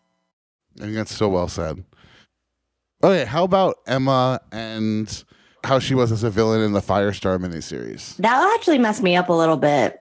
I actually really am curious to hear what Nolan thinks about how it left room for her to be redeemable as a villain. But because like for me, I had the opposite reaction where I was reading it and I was like, wow, like this is pretty bad, Emma. I don't know if I could be okay with this. Because like Butter Rum. It reinforced the characteristics I do like about her, which is the fact that she's ruthless and she'll do like anything to get something done. She came from money. She didn't have to work a day in her life, but she's a really hard worker, and you can like see that, and like she gets it done. But at the same time, like she does some really like very, very questionable emotional and manipulative things that her mother didn't do. Maybe her dad did, but her mother didn't do that. And it was like this weird, like maternal, like manipulative, like you're my puppet. And that was what was kind of scary about it for me. I mean, whatever Emma's own parents did to her is a late product of later writers, That's true too, efforts. yeah. So, like, at that time, it was Claremont who wrote that little miniseries, right? Firestar, no. No? Who was it? I don't remember. Yeah, well, anyway. It was written by a woman. Whoa, wow. Well, whoever they were, whatever they were writing, I feel that they were capturing something that is a very sensible attitude for people who are on the losing side of a kind of like a large structural competition. I think in a way, her behavior in Firestar strikes me more of a natural expression of the kind of like colonized world's willingness to engage in authoritarian politics to compete with like large, powerful neoliberal states that are neocolonial as well. Like, for instance, like the kind of tendency of dictators. I guess I'm thinking of like Maoism, for instance, like her like ruthlessness in Firestar is figured as this kind of like ruthless competitiveness in a sensibility of like, we're going to lose if we're not like smart and like tough, you know what I mean? Whereas in Dark Phoenix Saga, I didn't get that impression. I just felt like she was a cartoon villain in Dark Phoenix Saga. Yeah, no, I agree. I think to me in Firestar, she was more like it was definitely, I don't want to say dumbed down, but definitely for children or for a younger audience. But it was like that sort of political intrigue thing where she was against Celine, is kind of what I got from that. Really quick before we close this segment, is Butterrum the original Harambe or the new Harambe? The new Harambe and the original Harambe.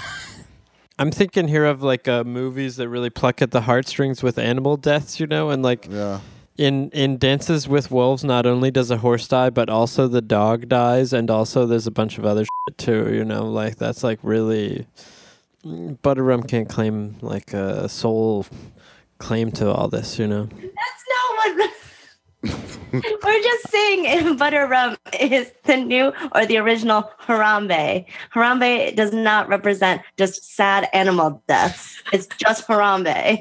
Just like a popular meme? Is that what you mean? I mean, I didn't really have any... I think you're thinking of it a little too clinically. Okay. I love that you injected that type of intelligence into the question that I asked. I know, really. ComicsVerse. It gave it depth. Hashtag original Harambe. Kat, what do you think? Original Harambe or new Harambe or both? I don't think anybody can replace Harambe. I think it's beautiful. Shanae, how do you feel about Butterrum the horse? I believe that the gorilla will always be the original Harambe. That's like one of the low points of 2016. I think if you read Firestar after Harambe, Butterrum is the new Harambe. I feel like nobody understands what happened with Harambe, but okay. I feel like no one understands what happened with Butterrum. I understood what happened with Butterrum. Poor Butterrum. Emma killed Butterrum. All right, so we said this before, but let's go through and say an Emma quote that we all like. I'm not too familiar with Emma Frost. Yeah, I don't know if I can say any more than like the 50 I said earlier. I choose the same one I chose for Kitty Pryde. Her like statements of like solidarity with Kitty when Kitty is about to... She's like, are you...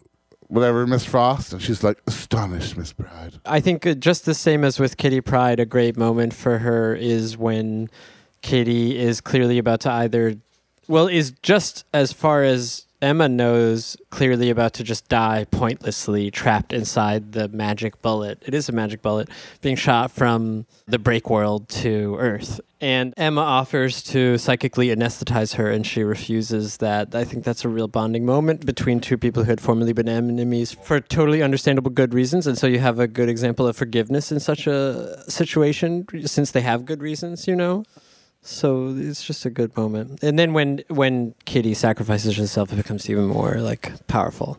I have another Emma moment that is my favorite. Hit us, Kay. It's like the no dialogue issue in the Grant I love that one. And it's when they like both dive in, like Jean and Emma both dive in psychically into Charles's mind to try to, right? Yeah, Charles's. Yeah, to try to find Cassandra Nova. Yeah. And like that, just art-wise, that issue is so cool. But it's also fun because like it's purely just image, right? Like just images telling the story. And I have two moments in that issue that I liked. Before they go in Jean's like ready to go or whatever, and Emma takes like a shot from her flask, and then they both go in, and then there's a moment where Jean like falters and she looks back and is like, Emma, help. And Emma just like she's just like doesn't give a shit. She's like, no, I'm good. But then she like fucks up because she gets attacked by something else, or gets it stuck in something. But I thought that was really funny because even like it wasn't life or death necessarily, but it was just funny that even when Gina's like, Emma, help, like Emma's just like, no. That reminds me of another really awesome Emma moment when Banshee in Generation X, when Banshee comes complaining to her that he can't have dreams without her like sexually figuring in them, and she's just like, fuck you, I don't give a shit, you know? Like, that's a really great scene, I thought. That's so funny. Why would he tell her that? That's awful. Well, it's like not just like, it's like actually like a psychic power thing. Was she doing it to him on purpose? Like she was doing it in her sleep without trying, you know, to him in his sleep. And then weird. You know. That's kind of cool. Yeah. That's funny though, because I could totally see her just being like, I don't give a shit. Like it's just something that happens. What do you want me to do? Yeah. She does so much weird shit with her powers. Like, I have two moments that really come to mind. There's one in Astonishing X-Men where they're fighting somebody off, and then Emma Frost the battle is already won. This was totally unnecessary, but she does something where she says like, oh, if you hear these 3 random words, you're just going to vomit for the next 48 hours. Like, just kind of gives this weird story. And Cyclops is like, my girlfriend's really weird.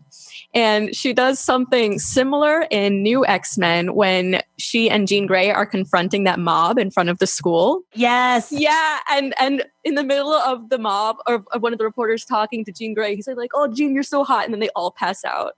And Jean's like, and she was like, I just pressed their bliss centers. Like, it's fine. And they're going to be really ashamed when they wake up. It was great. She's so petty. She's my favorite. I love it.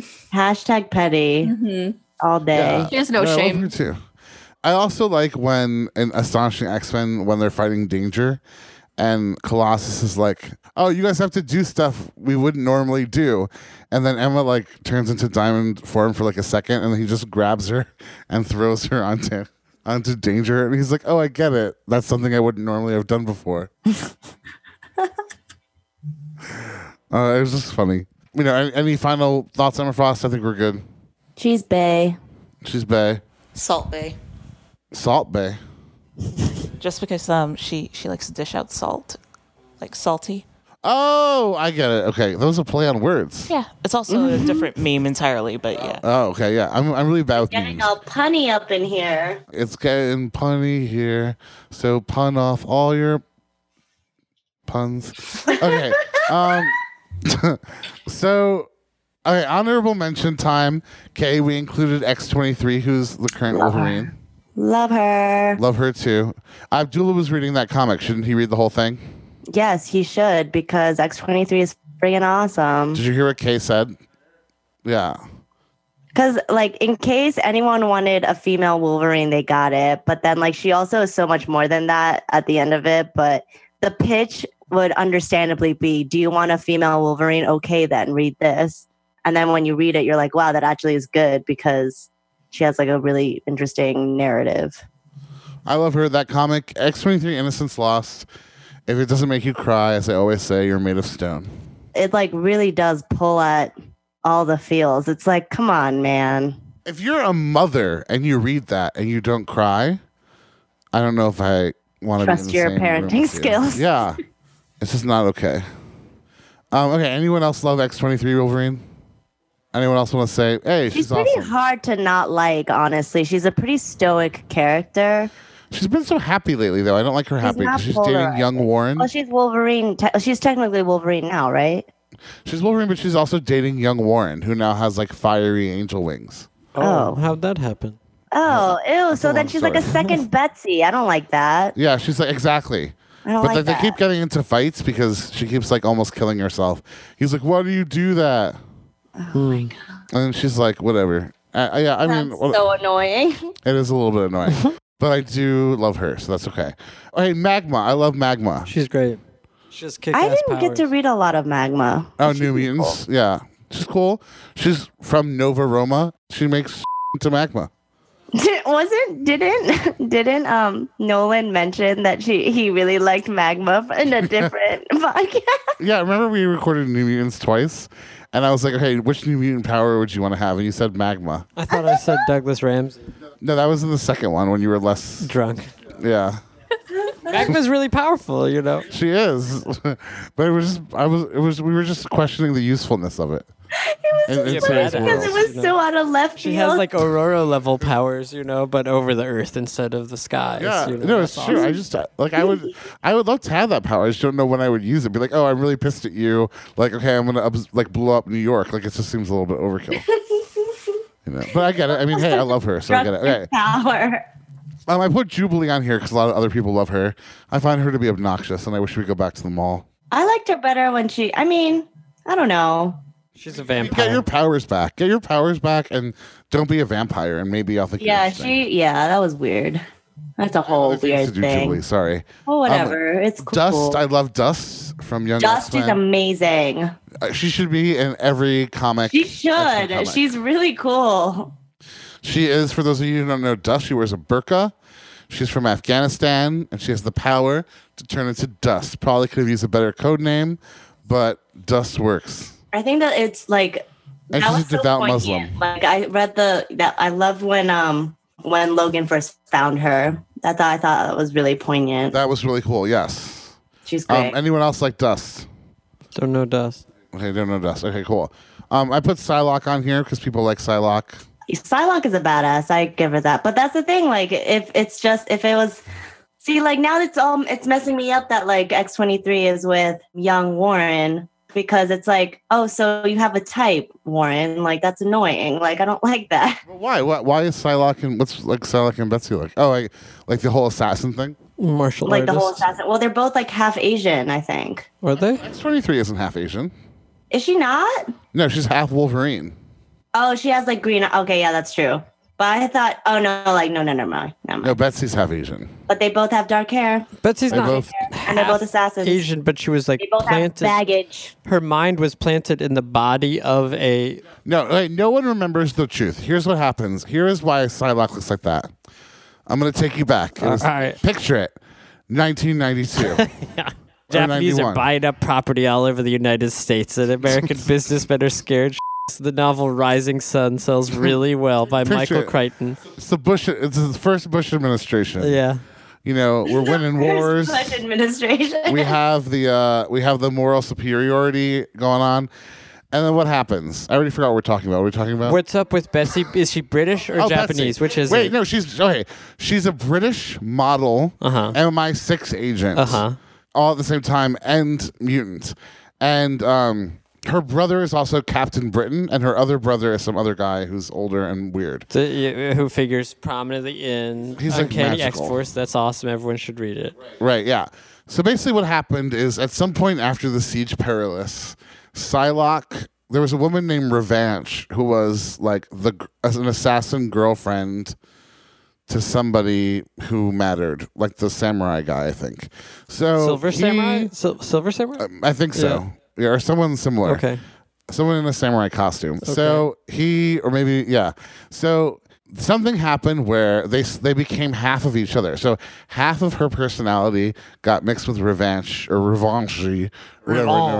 Yeah, Revanche.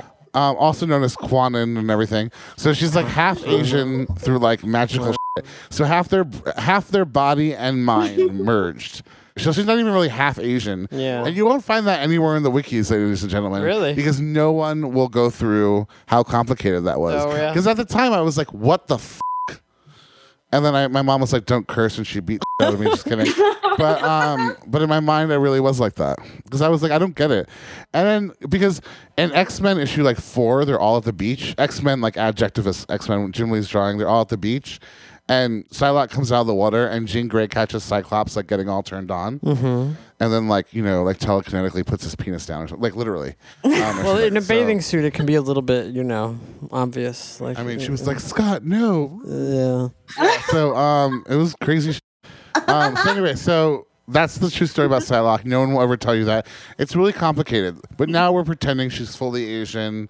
We're just retconning all That's that how shit. it's okay. Yeah, and now it's Secret Wars, so you can say whatever the Really a Skrull all along. She's Squirrel. Her and Squirrel Girl are really Squirrel girl. Squirrel girl. I'm so confused. Okay, Husk is on my list. Let me tell you why Husk is on my list. Generation Husk X is so cool. Wait, is she the one who oh my god, the Sugar Man or whatever the hell his name is? Sugar Man is from Age of Apocalypse universe. Yeah, so Husk is in that universe too. Yes. Oh my god, that story broke my heart. Okay. Oh, I forgot about that one. That's when I first heard about Husk. That's AOA Husk. I know Husk from She Lies with Angels, and let's not talk about that. No, that's because I like Husk because she had the balls to have sex with Warren. Warren really gets around lately.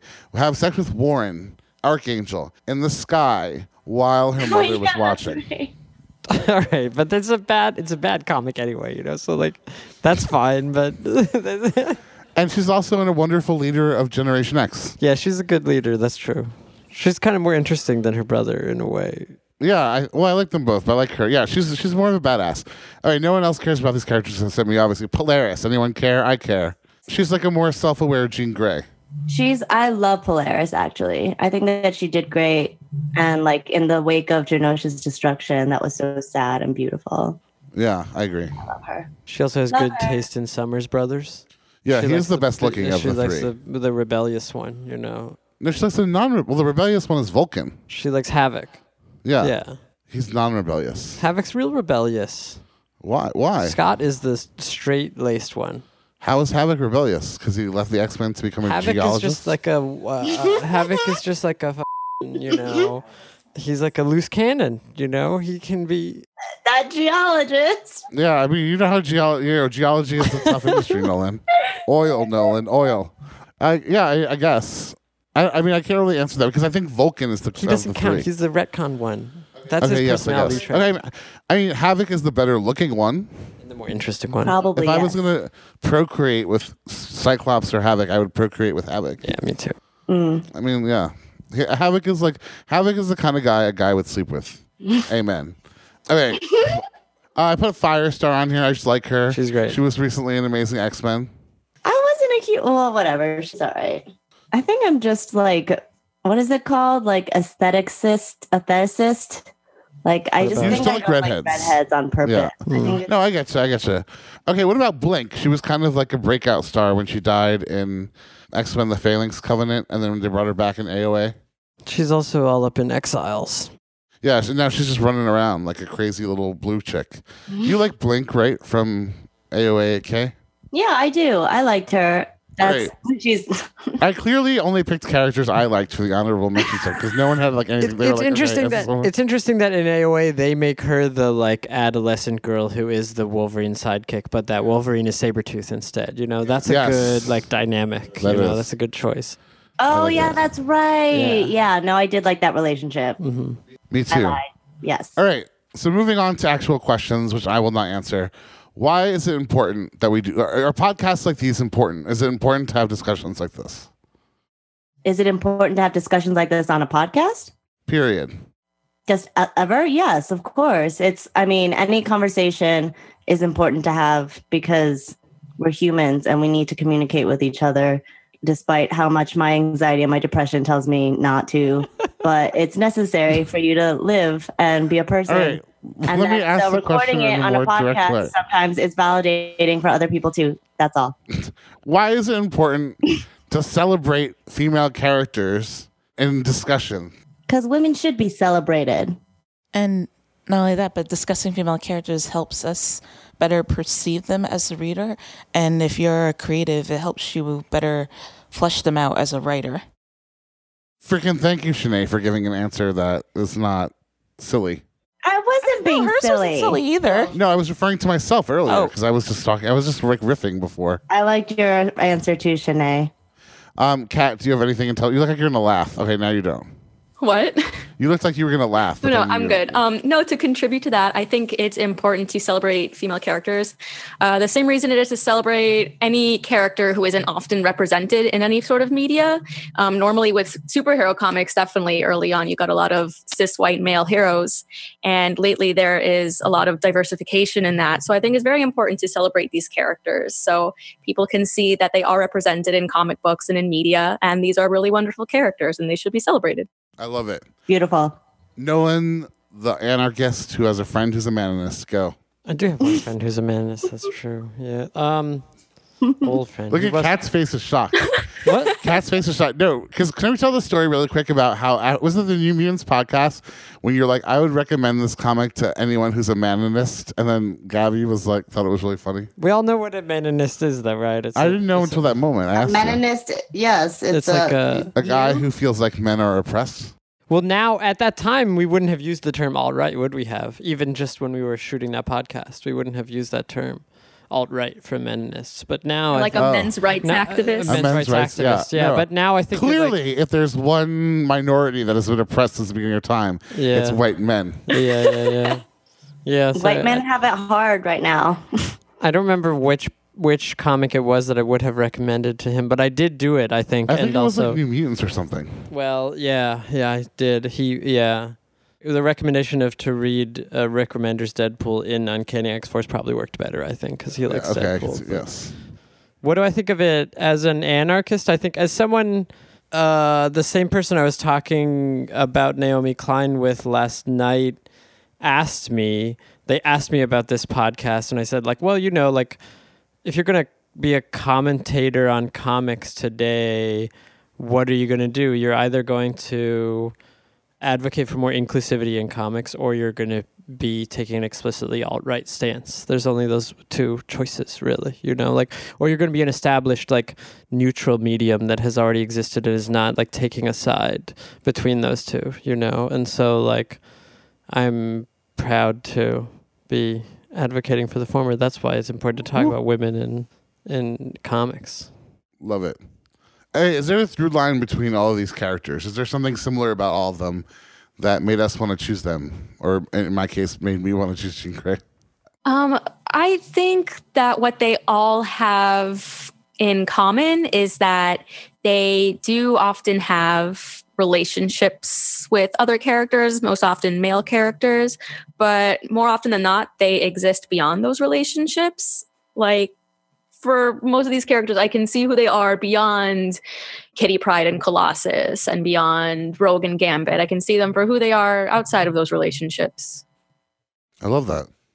I think it's important because women perform many different roles in life, and you can kind of see that being represented either simultaneously or separately in different characters, especially female characters we were talking about just now. Because, not to say that the only identity a woman can have is maternal or sisterly or lover or anything, but those all come into play as well as adds to their personality or what kind of person they are.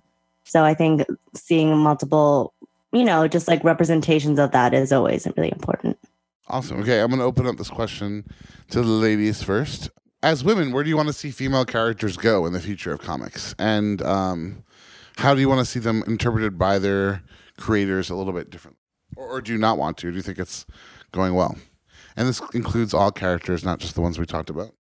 I mean, it's happening, but I would love to just see more women writers and women artists creating characters.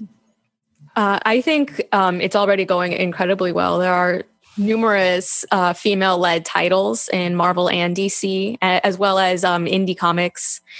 But yeah, definitely more representation in who's creating those comics, more women writers and artists, more women of color, more LGBTQ women, just to represent this whole array of women that can be in comic books. Mm-hmm. I agree. And I would definitely like it to reach a point. I don't know how to best phrase it. I want women in comics and comics about women to reach a point where it's no longer a minority or such a niche that these type of discussions have to come as a shock to the audience or something that people would have to look for and search. What I mean is I wanted to be able to have female characters reach the same level as their male counterparts, where they finally get that equal level of respect and admiration. Not that this is bad. I'm just saying that, like, when it can reach a point where I could talk about Jean Grey as much as Wolverine, and then the fact that she's female is no longer the number one defining difference between them both, other than her powers. Mm-hmm. If that makes sense to anyone. Definitely. I definitely agree with that. And I think what is definitely moving that in that direction, in terms of X-Men, for example, now X-23 is Wolverine, and they're not calling her, Lady Wolverine. Her name is Wolverine. And if you go beyond X-Men, She-Hulk is now just called Hulk. And then Jane Foster is now Thor. And Riri Williams is now, she's Ironheart, but still. And yeah, the whole point should be to make this the norm. It shouldn't be kind of amazing to say, look at all these female characters we have. It should say this is a normal thing that you should see in comic books. I mean, just to add to that too, like, not to say that I'm disappointed in the fact that these characters are becoming female, or like the female characters are adapting these roles that we've known for a really long time. But I would like to see like original characters too, just being, here I am. Like, it's not like it not to be pitched as like, look at this cute girl thing who's, like, so it doesn't feel like a pitch. So if it's just like a character who's like, hi, like, I'm here. Right. So instead of taking on male roles, they establish their own roles. And like they just are there. Those roles were. Yeah. Yeah. Do you ladies think that each of the characters we talked about today, with the exception of the honorable mentions, because I was the only one who chose them, do they all stand up as feminist role models? Do they even need to? I don't think they all need to, because in the world, not everyone's a feminist either. What about in a comic that's about minorities? I think that even if it's a comic about minorities, it's almost especially important to have at least, or no, it's not necessary, but it would be interesting just as a story to have not every woman be necessarily feminist in either creation or personality or how they're functioning in the story, because you need dimensions in a story. That's interesting.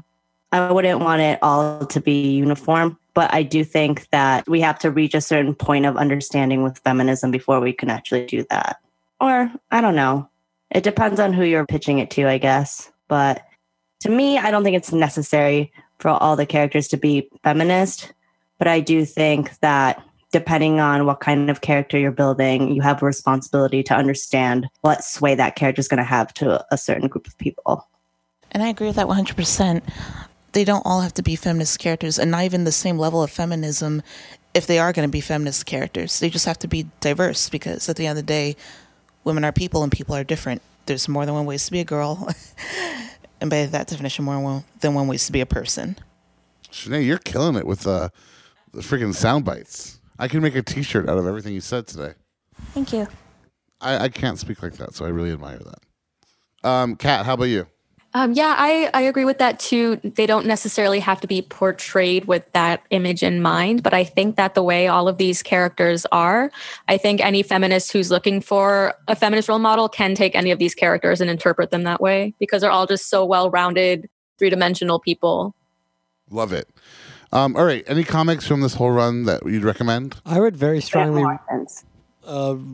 recommend Get Mystique, not solely for Mystique dynamics, but also as a kind of commentary on the Iraq War, on like U.S. colonialism in the late aughts, like in recent years. Like, it's a real interesting setting that they're dealing with in the present years.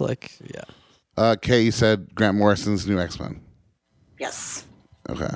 Kat, anything?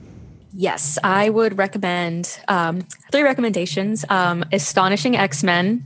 I also would recommend Wolverine Get Mystique, and God Loves Man Kills, one of my absolute favorite X-Men stories. I would also just say that issue of the Uncanny with Rogue and the whole Ms. Marvel thing. That really tugs at the heartstrings for me. And please read X-23, Innocence Lost, and show me that you have a heart, audience. All right, so that does it for the 87th episode of the ComicsVerse podcast. Again, I'd love to thank my panelists, Shanae, Kay, Kat, Nolan, and Marius. Dula, thank you so much for staying and helping with video. Demetrios, thank you so much for editing this. Have a great night, everybody. Bye. Yeah, thanks.